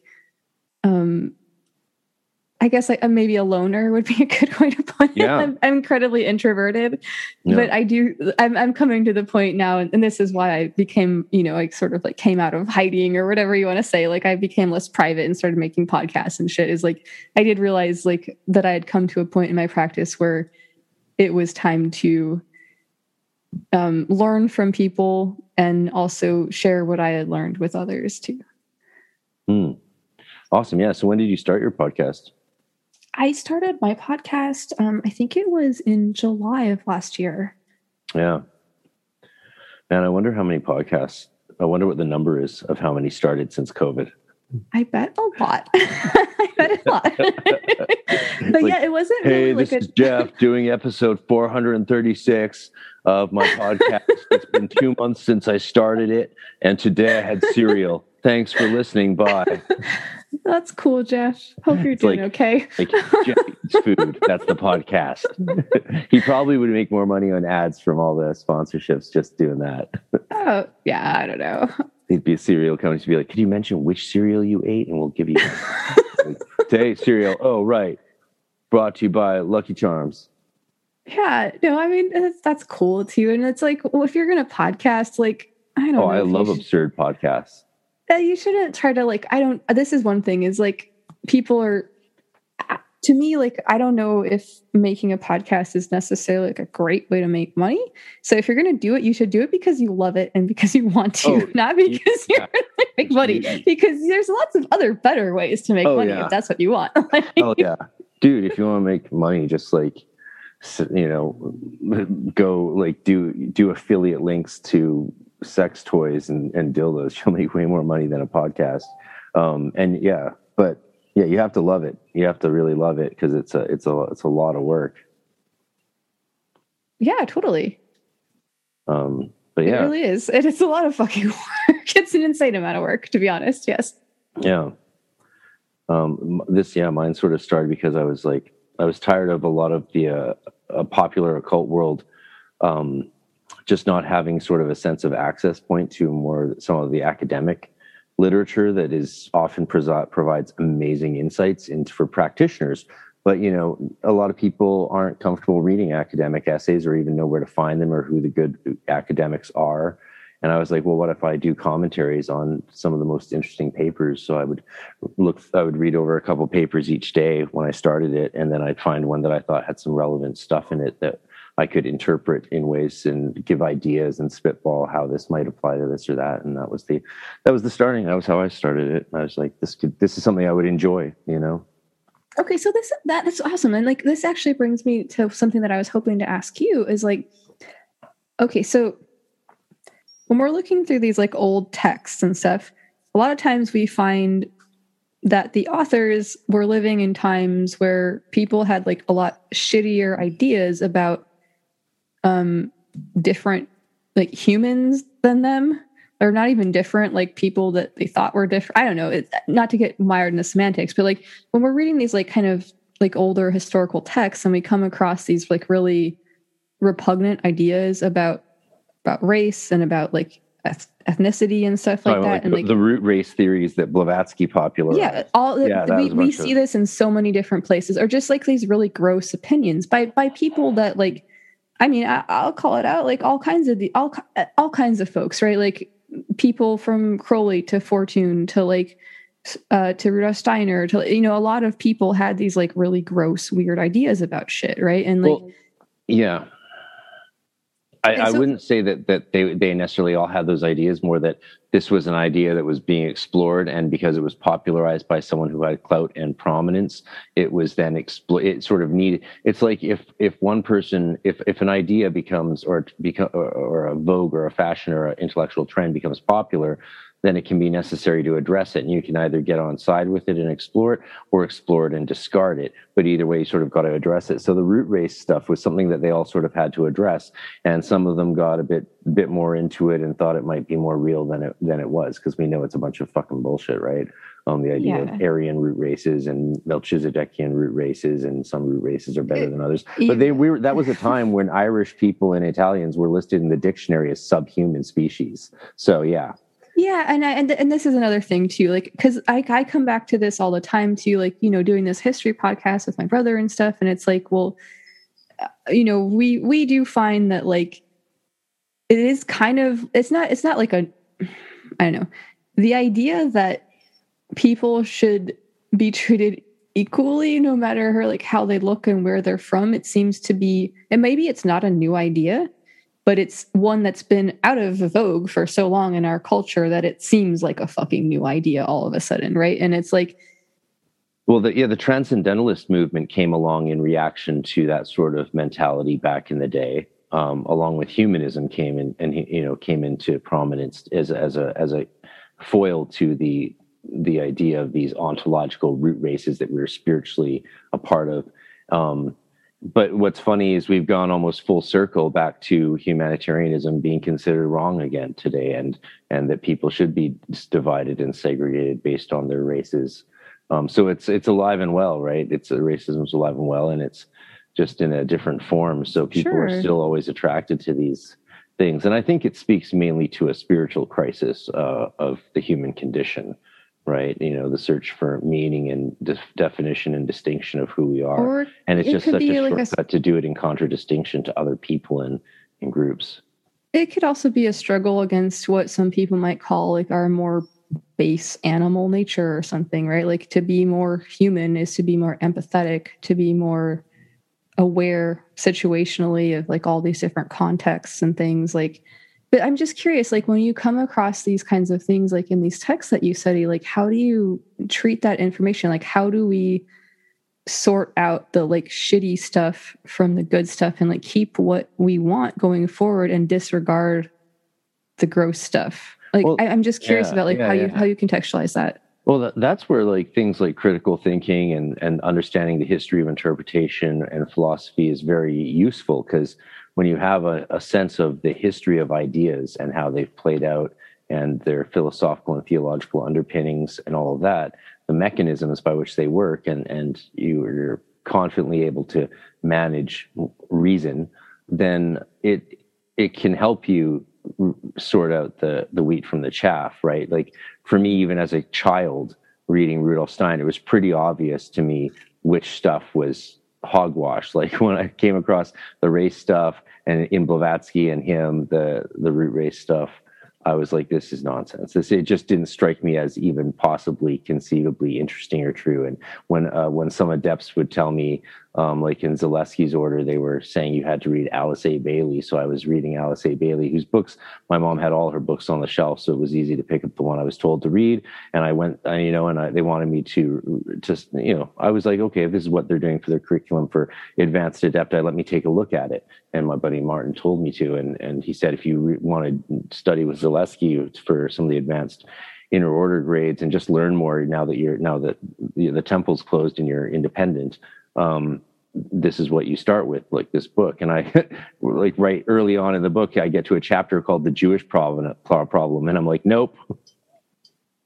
No. Yeah, there you go. Right? I can't do it, man. It's pretty fucking blatant sometimes, right? And so, like, I don't know. Like, okay, so getting a book on healing that has a chapter called the Jewish problem. Oh my God. Yeah, I mean, I'm kind of see, if I had that book in my hands, I would be tempted to like throw it in the fucking trash can. I fucking threw it away. After I showed the chapter to a few people, that was like, check out what's in this motherfucking book. Because a lot of people love Alice A. Bailey, but, Well, I mean, and people can have shitty ideas about things and good ideas about other things. But it's like, I don't know. So like getting back to this idea of like science and occultism too, right? So like moving forward in science, like, okay, so if you're like a modern scientist and you're talking about like the ether, right? Like this supposed like fluid that light or whatever that light has to propagate through because things have to propagate through something, right? Like people will fucking laugh at you. It will be disregarded. It'll be tossed out. And I think that there could be something to be said there, like in occultism, of like that same kind of a process of being like, no, that was fucking stupid. And we should call it out and be like, that's dumb. And we need to get rid of that and ridicule people that actually think that, just like people that think that light has to propagate through ether. Mm-hmm. Yeah. Because ideas move on and progress, right? I don't know. Yeah, absolutely. And yeah, I mean, that's the idea behind, heuristic learning, that, every structure of understanding is only true and sufficient insofar as it helps us to get to a better, a more accurate structure and level. Like I love the metaphor of Jacob's ladder, and like, you take it a rung at a time, Sure. And yeah, definitely. And I'm not saying that we should like burn all of the books from the past at all, because that's not what we need to do, right? Like, but I think that, I just think it's so fucking important to like really contextualize that. Yeah. And, because sometimes, you're reading these books and it's like, oh, well, we're so trained to think about things as being, quote, true, like, or quote, not true, where a lot of us are raised in kind of like dogmatic,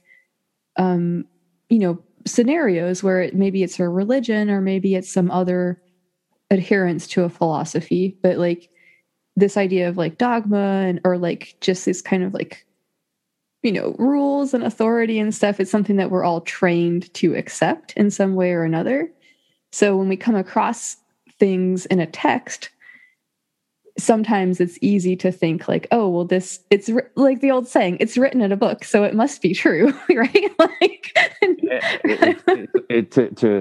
to quote Michael Scott, Wikipedia is the best possible source of information because anyone can go on it and say whatever they want about any subject. You're getting the full perspective and all the truth. A lot of people have said to me, why don't you have a Wikipedia page? I'm like, because I'm smart.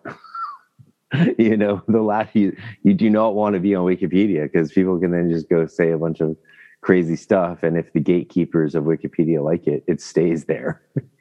Yeah, perhaps. I mean, but this begs the question as to whether this is not how all of these kinds of portals of knowledge function too, right? Like, isn't there always an editor? Isn't there? I don't know. Exactly. Yeah. You see that in the magical community a lot with people saying, hey, I've got the answer to this long debated question because I had an experience or talked to a god or an angel and they told me the answer, or my higher self told me the answer. And now I know the truth and you should all listen up. And in my book, I addressed that with discussing the ethical fallacy of what Alain Badiou, the French ethicist, calls tyranny, which is the application of a subjective truth to a subject other than yourself, a person other than yourself. And he describes that as ethical tyranny because... I think psychologists might call that gaslighting. Yes, well, the psychologists who... embrace film theory, at least. Yeah, interesting. I love that a film characterized that a piece of art, cinema characterized a phenomenon that has become so common in our parlance today, and it's just it was just real, and it gave it a new name, and the way that name came about was in such a creative manner through these gaslights. Being raised and lowered to make someone think they're nuts. And if anyone didn't know what gaslighting was before, after this past year, we all know what it is. Sure. That looks like. And I think in a lot of ways it's good that there's awareness, there's a lot of more awareness about these kinds of we're talking about it. Destructive patterns that we see, so yeah, it's good. People, it's not cool that people are abused in whatever context that happens in, right? So yeah. No. I mean, yeah, we definitely struggle with honesty and congruency, but that's part of the journey, right? To Absolutely. know ourselves and yeah, peel back those layers of the onion. What's true on one level is false on the next. The Kabbalah has a lot of fun with that sort of stuff. Yeah. Yeah, absolutely. And but there is something to say about what works in magic, you know. Like I was talking to Scott Stenwick before I did our second Enochian experiment with my weekly class on Sunday, and I was just running by a bunch of discrepancies and issues and questions between all the sources and the manuscripts on Enochian and what in the context of the experiment we're doing over this month. And I was like, the Enochian on your sigils, because he added the Enochian to the sigils that other people just put in English.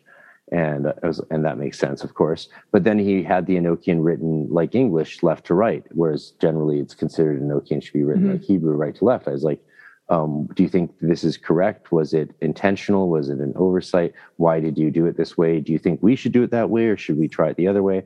And I was like, what's the deal? And he was like, he said, I think it's right. And I said, why? And he's like, because it works. And I was like, perfect. We'll do it that way. We'll try it that way. We'll try it the other way the second week, because the more times you have to redraw the same sigil, the better for your connection to that energy, the more you're tuning into that frequency. I mean, preparation work can be a very powerful thing in magic. Yeah. And I mean, at bottom line though, if it works, right? So that's cool. I'm really curious. Like I'll be doing experiments after I've done work with two versions of the sigils. I'll even just try and see if one feels hotter, because talismans always feel really hot to me without touching them. If I'm going through a box of miscellaneous things and there's a talisman in the box from years ago that either me or my mom's or my sister's, I've noticed like I feel a really hot heat near my hand, and I'm like, what's in this envelope? And sure enough, it's a talisman. Yeah, that's so interesting. I was just talking about this earlier. Yeah, some things like are magically, I use the phrase like magically hot to the touch, whether that's like you can see it or you can feel it physically or whatever it is. But yeah, definitely.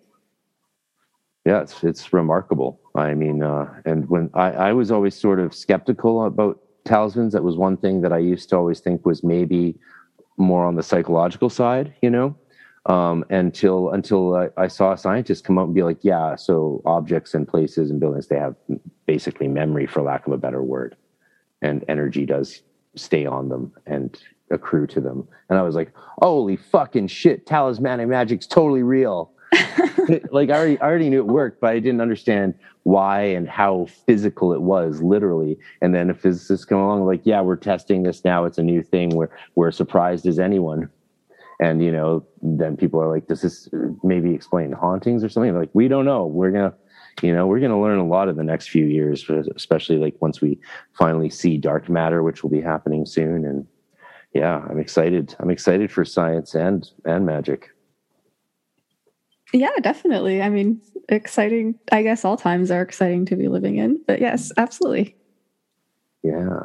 What do you think is going to happen with the magical world in the near future? What do you see happening? What do you think should happen? What would be healthy for us?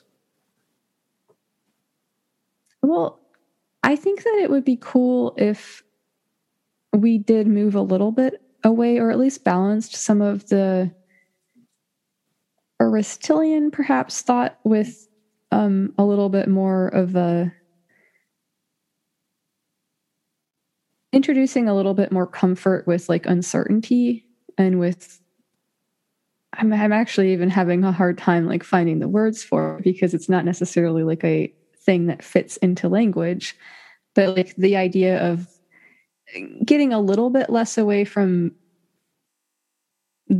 I guess what has become like the dogmatism of materialism. I think that will really hopefully help us if we can do that. And like, I've heard a lot of people like talk about like, you know, trying to get back to like more of an experiential ontology rather than, you know, relying on, because in some ways, like there's this amazing book called The Flip by Jeffrey Kripal, which was recommended to me by Douglas Batchelor, who has an amazing show called What Magic Is This?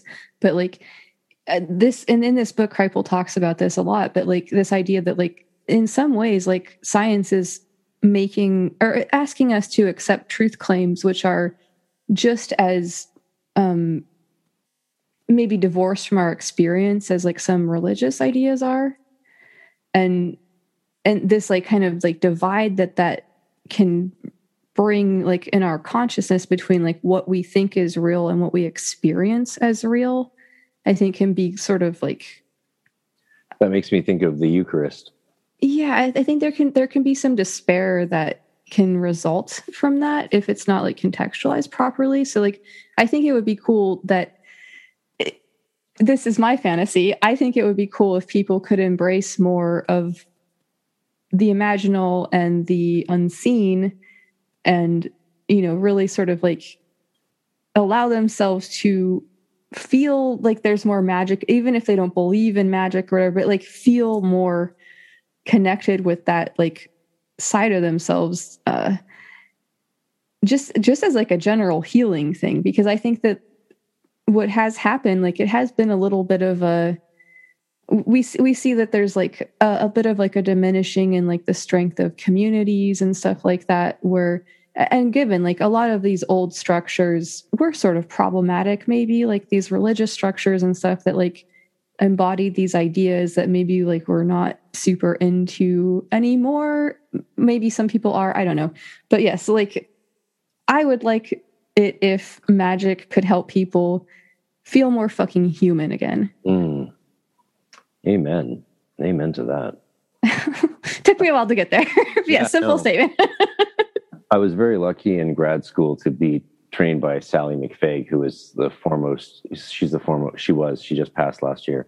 When I started learning with her 20 years ago, she was already 72. So she did good, and she was like the first dean of a university ever in the world back in the day during affirmative action and all that. And she pioneered ecological theology and the idea of the world as God's body. And she wrote a lot of books on metaphorical theology and models of God. And the embodiment theology was very prevalent, and it was something I took to quite strongly. Even pushing myself beyond, I even went beyond where sort of she is as a panentheist. Focusing on the radical transcendence as well as radical immanence of God.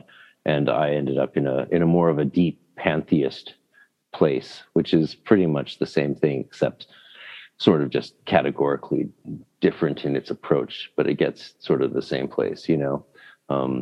And I think magically that's a huge thing, especially when you consider how many people are focusing on more wonder working and thaumaturgical magic these days. And a lot of people are sort of eschewing the theurgical and self-transformational aspect that you could call the spirituality of magic. And embodiment, I think, is what theurgy is all about. It's less. I prefer more the metaphors of the false self and the true self, rather than the higher self and the lower self, or the higher genius and the ego. Absolutely. Yeah. I think it's more alchemical and more accurate to the idea of us emerging of who we can be, and as emerging and emphasizing our virtues and magnifying our souls by focusing on the higher aspects of them. And, like the line, my soul doth magnify the glory of the Lord, right? We all have that glory and we can magnify it. And that's why I think virtue ethics are making a big comeback these days. As opposed to as a contrast and a foil to the good old fashioned sin and salvation view of soteriology. There's one of them $5 words, soteriology, salvation, folks. Hallelujah, praise the Lord. I love Osiris. Can I get an amen? I mean, amen. That's the Egyptian god, yeah. Yeah, cool. This has been great. Anything else we should talk about? Oh, gosh. I mean, I'm looking at the clock here. It seems like we've been talking. I'm sure there's like all kinds of things we could talk more about, but such is the nature of these types of discussions, for sure. Okay. Here we are back after a quick little bathroom break. Luxa, Lady Luxa. Yeah, this is fun. What a great conversation. You spend a lot of your time thinking? I mean, I feel like I sort of spend all of my time thinking, because you're always like thinking about something, no matter what you're doing, you're still thinking. I mean, although maybe meditating, I don't know. We're getting into, again, semantical territory. But yes, when I'm not trying not to think, I'm thinking. But even trying not to think, I guess, is a way of thinking. I don't know. Yeah. Well, yeah, the self-emptying practice, kenosis, has always been a huge thing for me, and in all of the magical and spiritual practices I've engaged in, like, very helpful when you have a hyperactive intellectual faculty. It's good to let that go through meditative and spiritual techniques. Yeah, definitely. There can be a lot of peace to be found in those types of things, for sure. Yeah, it's funny how hard some people find meditation. When you think about it, it's often just repeating a single word silently over and over. It's like it's sort of beautifully elegant in how challenging it can be because of its simplicity almost. Mm-hmm.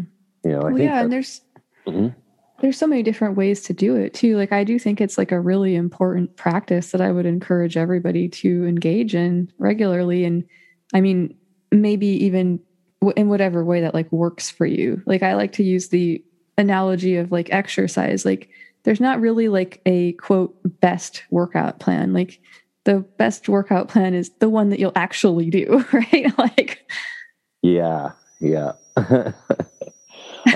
For sure. I think I know for sure that's why I took to ritual magic over staying in my family tradition of transcendental meditation, because I was just like, there's no way my spiritual life can be composed of literally sitting in full lotus 2 hours a day. Like, I needed more. And and ritual, especially like ceremonial magic, which is memorized rubrics so that you can go through the motions while letting the rest of your faculties do other things and focus on other things, because you're not making it up as you go along in an inspirational way. You're going through the motions, and that's what you want to do. That's when the real work begins, is once you've mastered the rubrics and the ritual, and you are just going through the motions. But you are not just going through the motions, you're going through the motions, and those motions are a meditation, a moving zazen, if you will. And that does give your spirit this chance to operate on a different level that's sort of from the mechanics of that physical ritual. And then the combination of the two, that's it, to me, that makes it feel more embodied, more real than when I'm just sort of transcendentalizing out of myself through. Sure. Yeah. And I like thinking about like, yeah, I like thinking about ritual magic that way too. Cause like what you're describing is almost like a sort of like choreography that involves more than just motion of the body. It's a choreography of all these different faculties that culminates in this like dance that you do. Mm-hmm. Well said. Yeah. Yeah, definitely.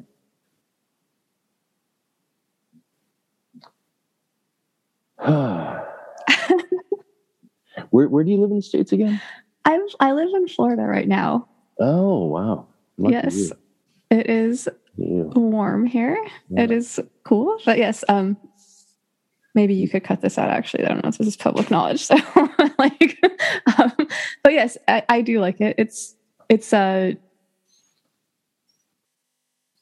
much less expensive than where I was living before, which is one of the main reasons we moved here, as well as it not getting cold, which is something that is a challenge for me.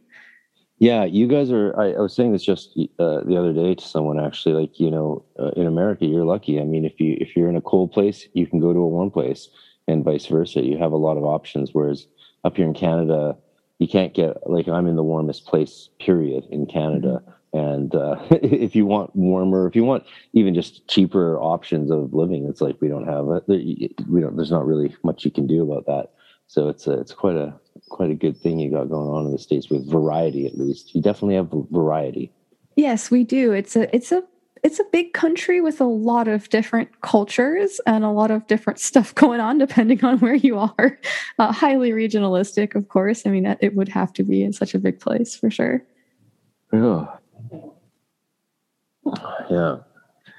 Learning as we go, trying to figure out this whole planet thing. What do you think about aliens? What's up? What do you think's going on? I think it's very interesting. I'm very fascinated and curious about the phenomena. I've never had any encounters myself. People in my family are experiencers, but they're not. Well, they don't have any strong opinions either about this. I think that I like Jacques Vallée's idea, like about, because I think you sort of touched on this earlier, like this sort of like passport to Magoni idea of like this contact with these like others being contextualized in different ways depending on like our cultural context. So I could see that might be a something that could be going on.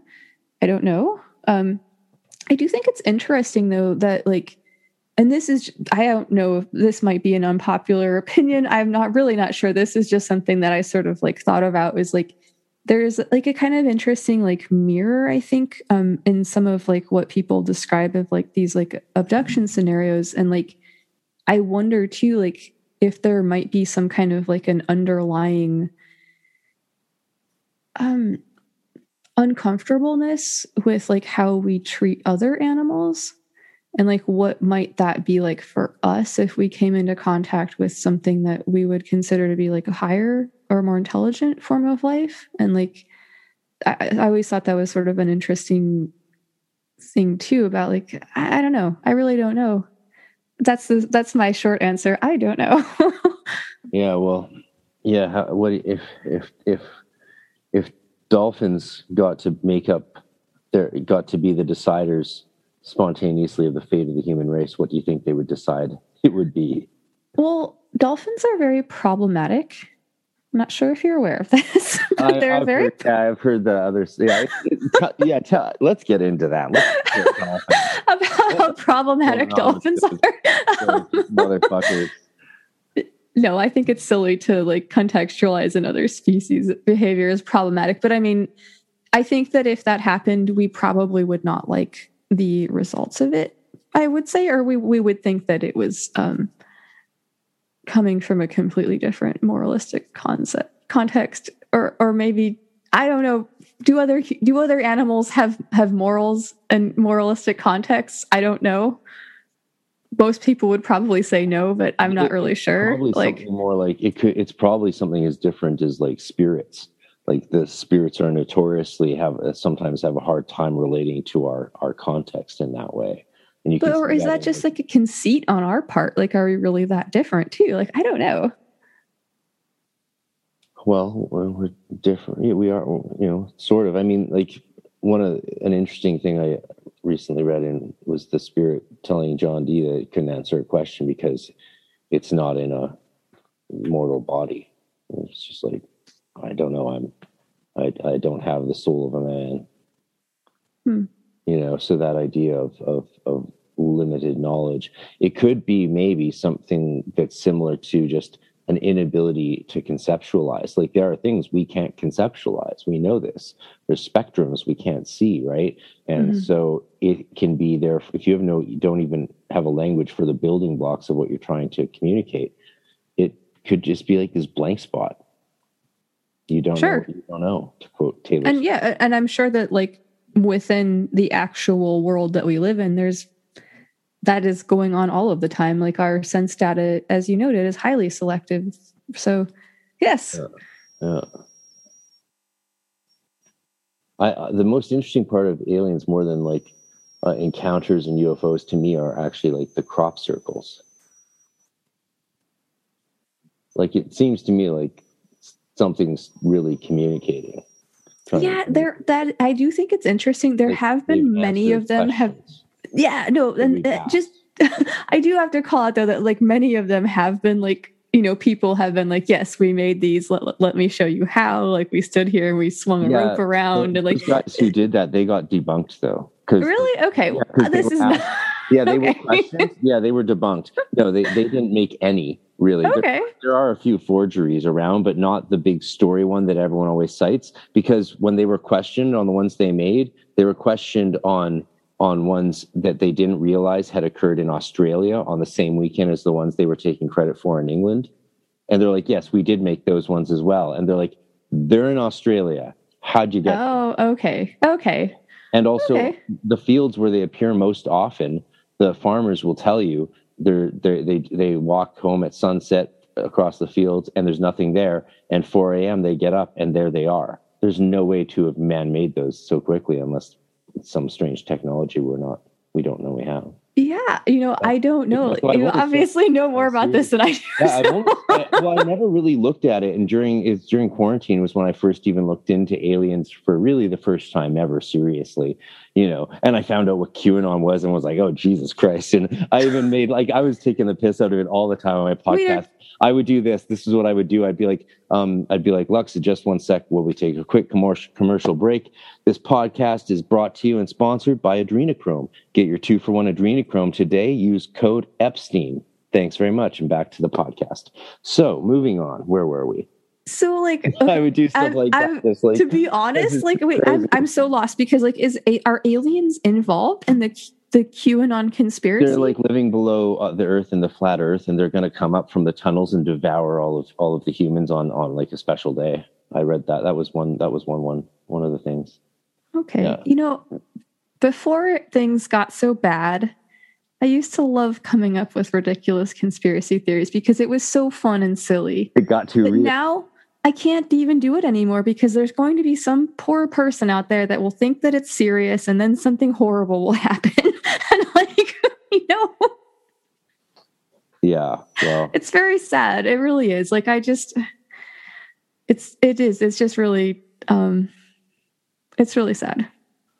I know a lot of people are searching for meaning. And I think that this is one of those, manifestations that we see of people have lost this, we're not thinking about things in terms of religion anymore, for better or worse, right? But there is still this psychological framework there that can be manipulated. Unfortunately, if you're not going to take charge of it, somebody else might.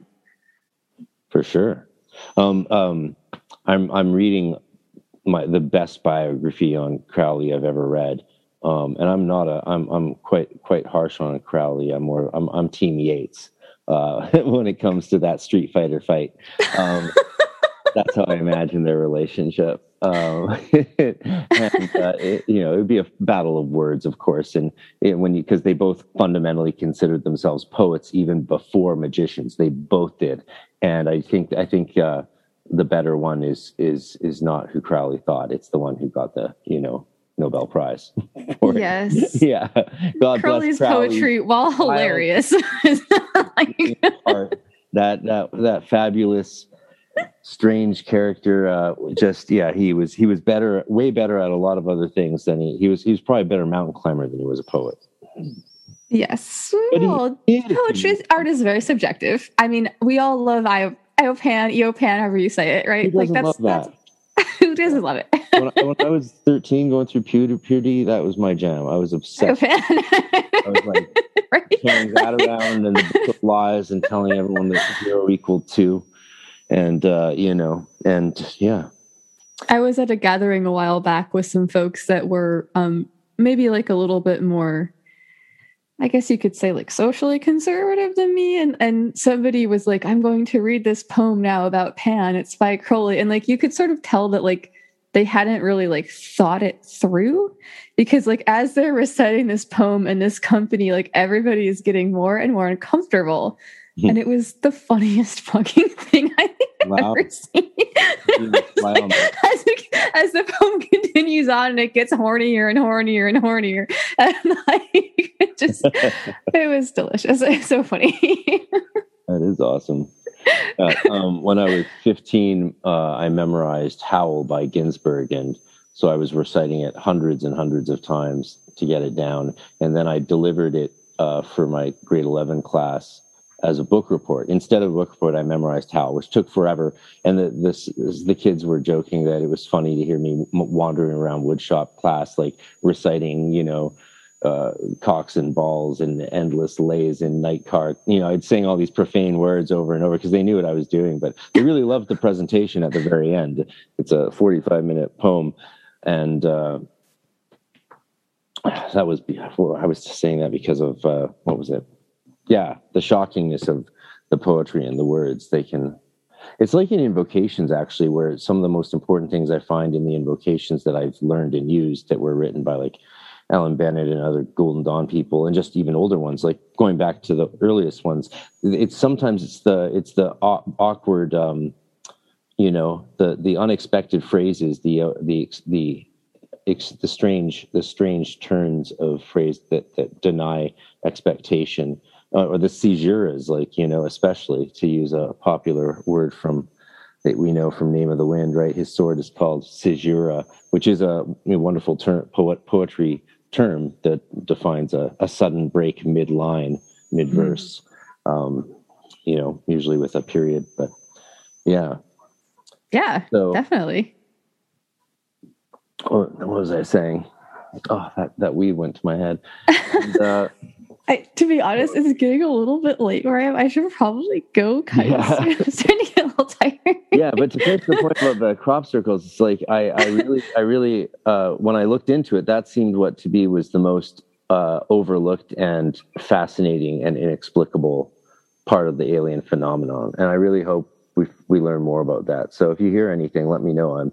I'm deep into it. And my next time I do a series of DMT experiments, it's going to be using different crop circles as sigils for guiding the experience. Interesting. Yeah, I mean, they definitely do look, significant in terms of their symbology that is there. Like, I think that sounds like a fascinating experiment. I would be curious to hear about that. Yeah. Wow. Hey, we did almost 3 hours there. Look at that. Good for us. What a great talk. I'm so glad we Yes. Well, thank you so much. Like, I've definitely enjoyed talking with you about all this stuff for sure. Yeah, cool. Do you want to do the whole spiel again about where people can find you and support your podcast and all that? Yeah, you can listen to the Lux Occult podcast wherever pods are cast. You can learn more about the Green Mushroom Hypho Sigil project. Hypho means web. You can learn about that from the podcast or looking at the show notes, or you can check out the Faith Blind Council Discord server where we are organizing. You can hear my brother and I talk about history on the Ad Hoc History podcast. Yeah, I can't wait to check that out. Yes, it's very fun. You can follow my shit on Instagram at Lux Occult Pod, where you can see news about the show and stuff. I also have a kind of mashup art, magic, food porn project that I have going on at The Mimetic Disease on Instagram. That's a little bit more of like the artistic, occulty stuff, getting away from just, talking about the podcast. And there is also a Instagram account for the Green Mushroom Project at Hypho Sigil. So check that shit out. I wouldn't recommend that you listen to it, but my friends and I do a very embarrassing comedy, like sex comedy podcast called Smuts Up. It's garnered such high praise as chaotic or unlistenable. So be sure to check that out. Oh my God.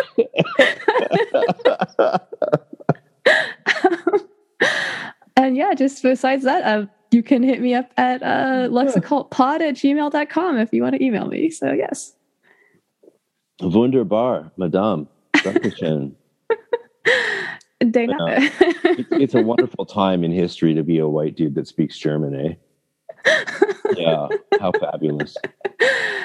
Non sprechen Sie Deutsch. Yeah, I should have learned French. Oh, well.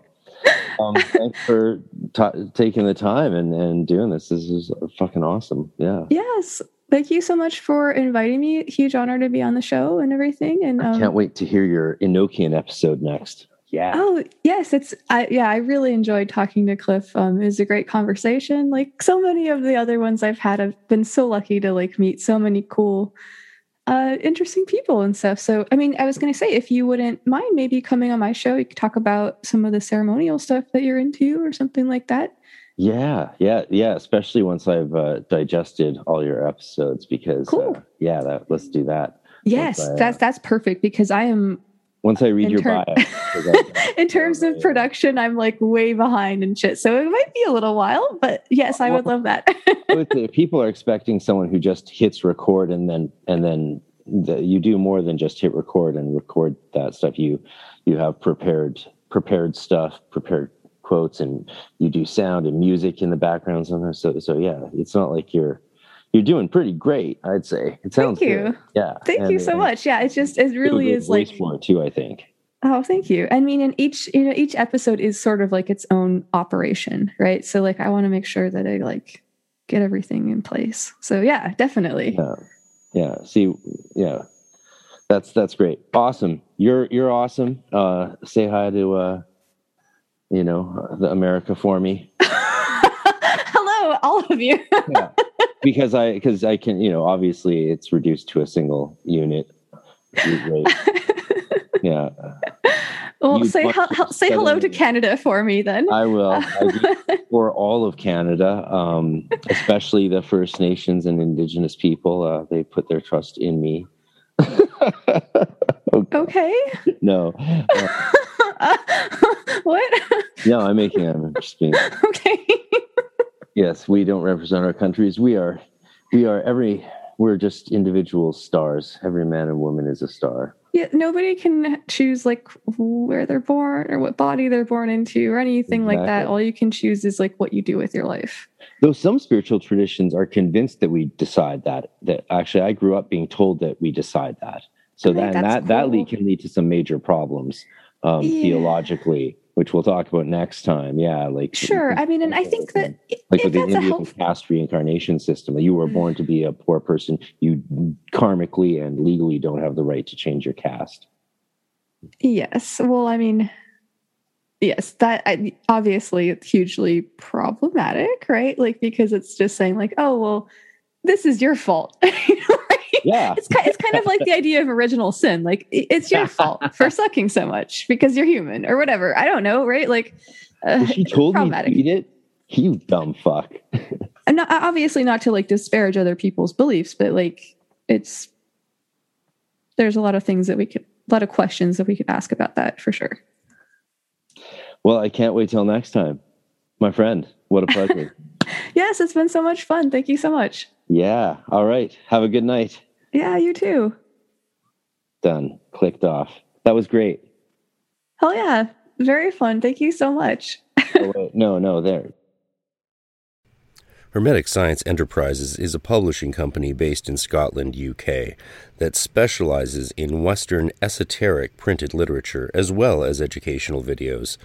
With various imprints under its belt, its roster consists of grimoire tradition literature, alchemical works, Golden Dawn tradition books, and the several texts and videos originally belonging to the philosophers of nature.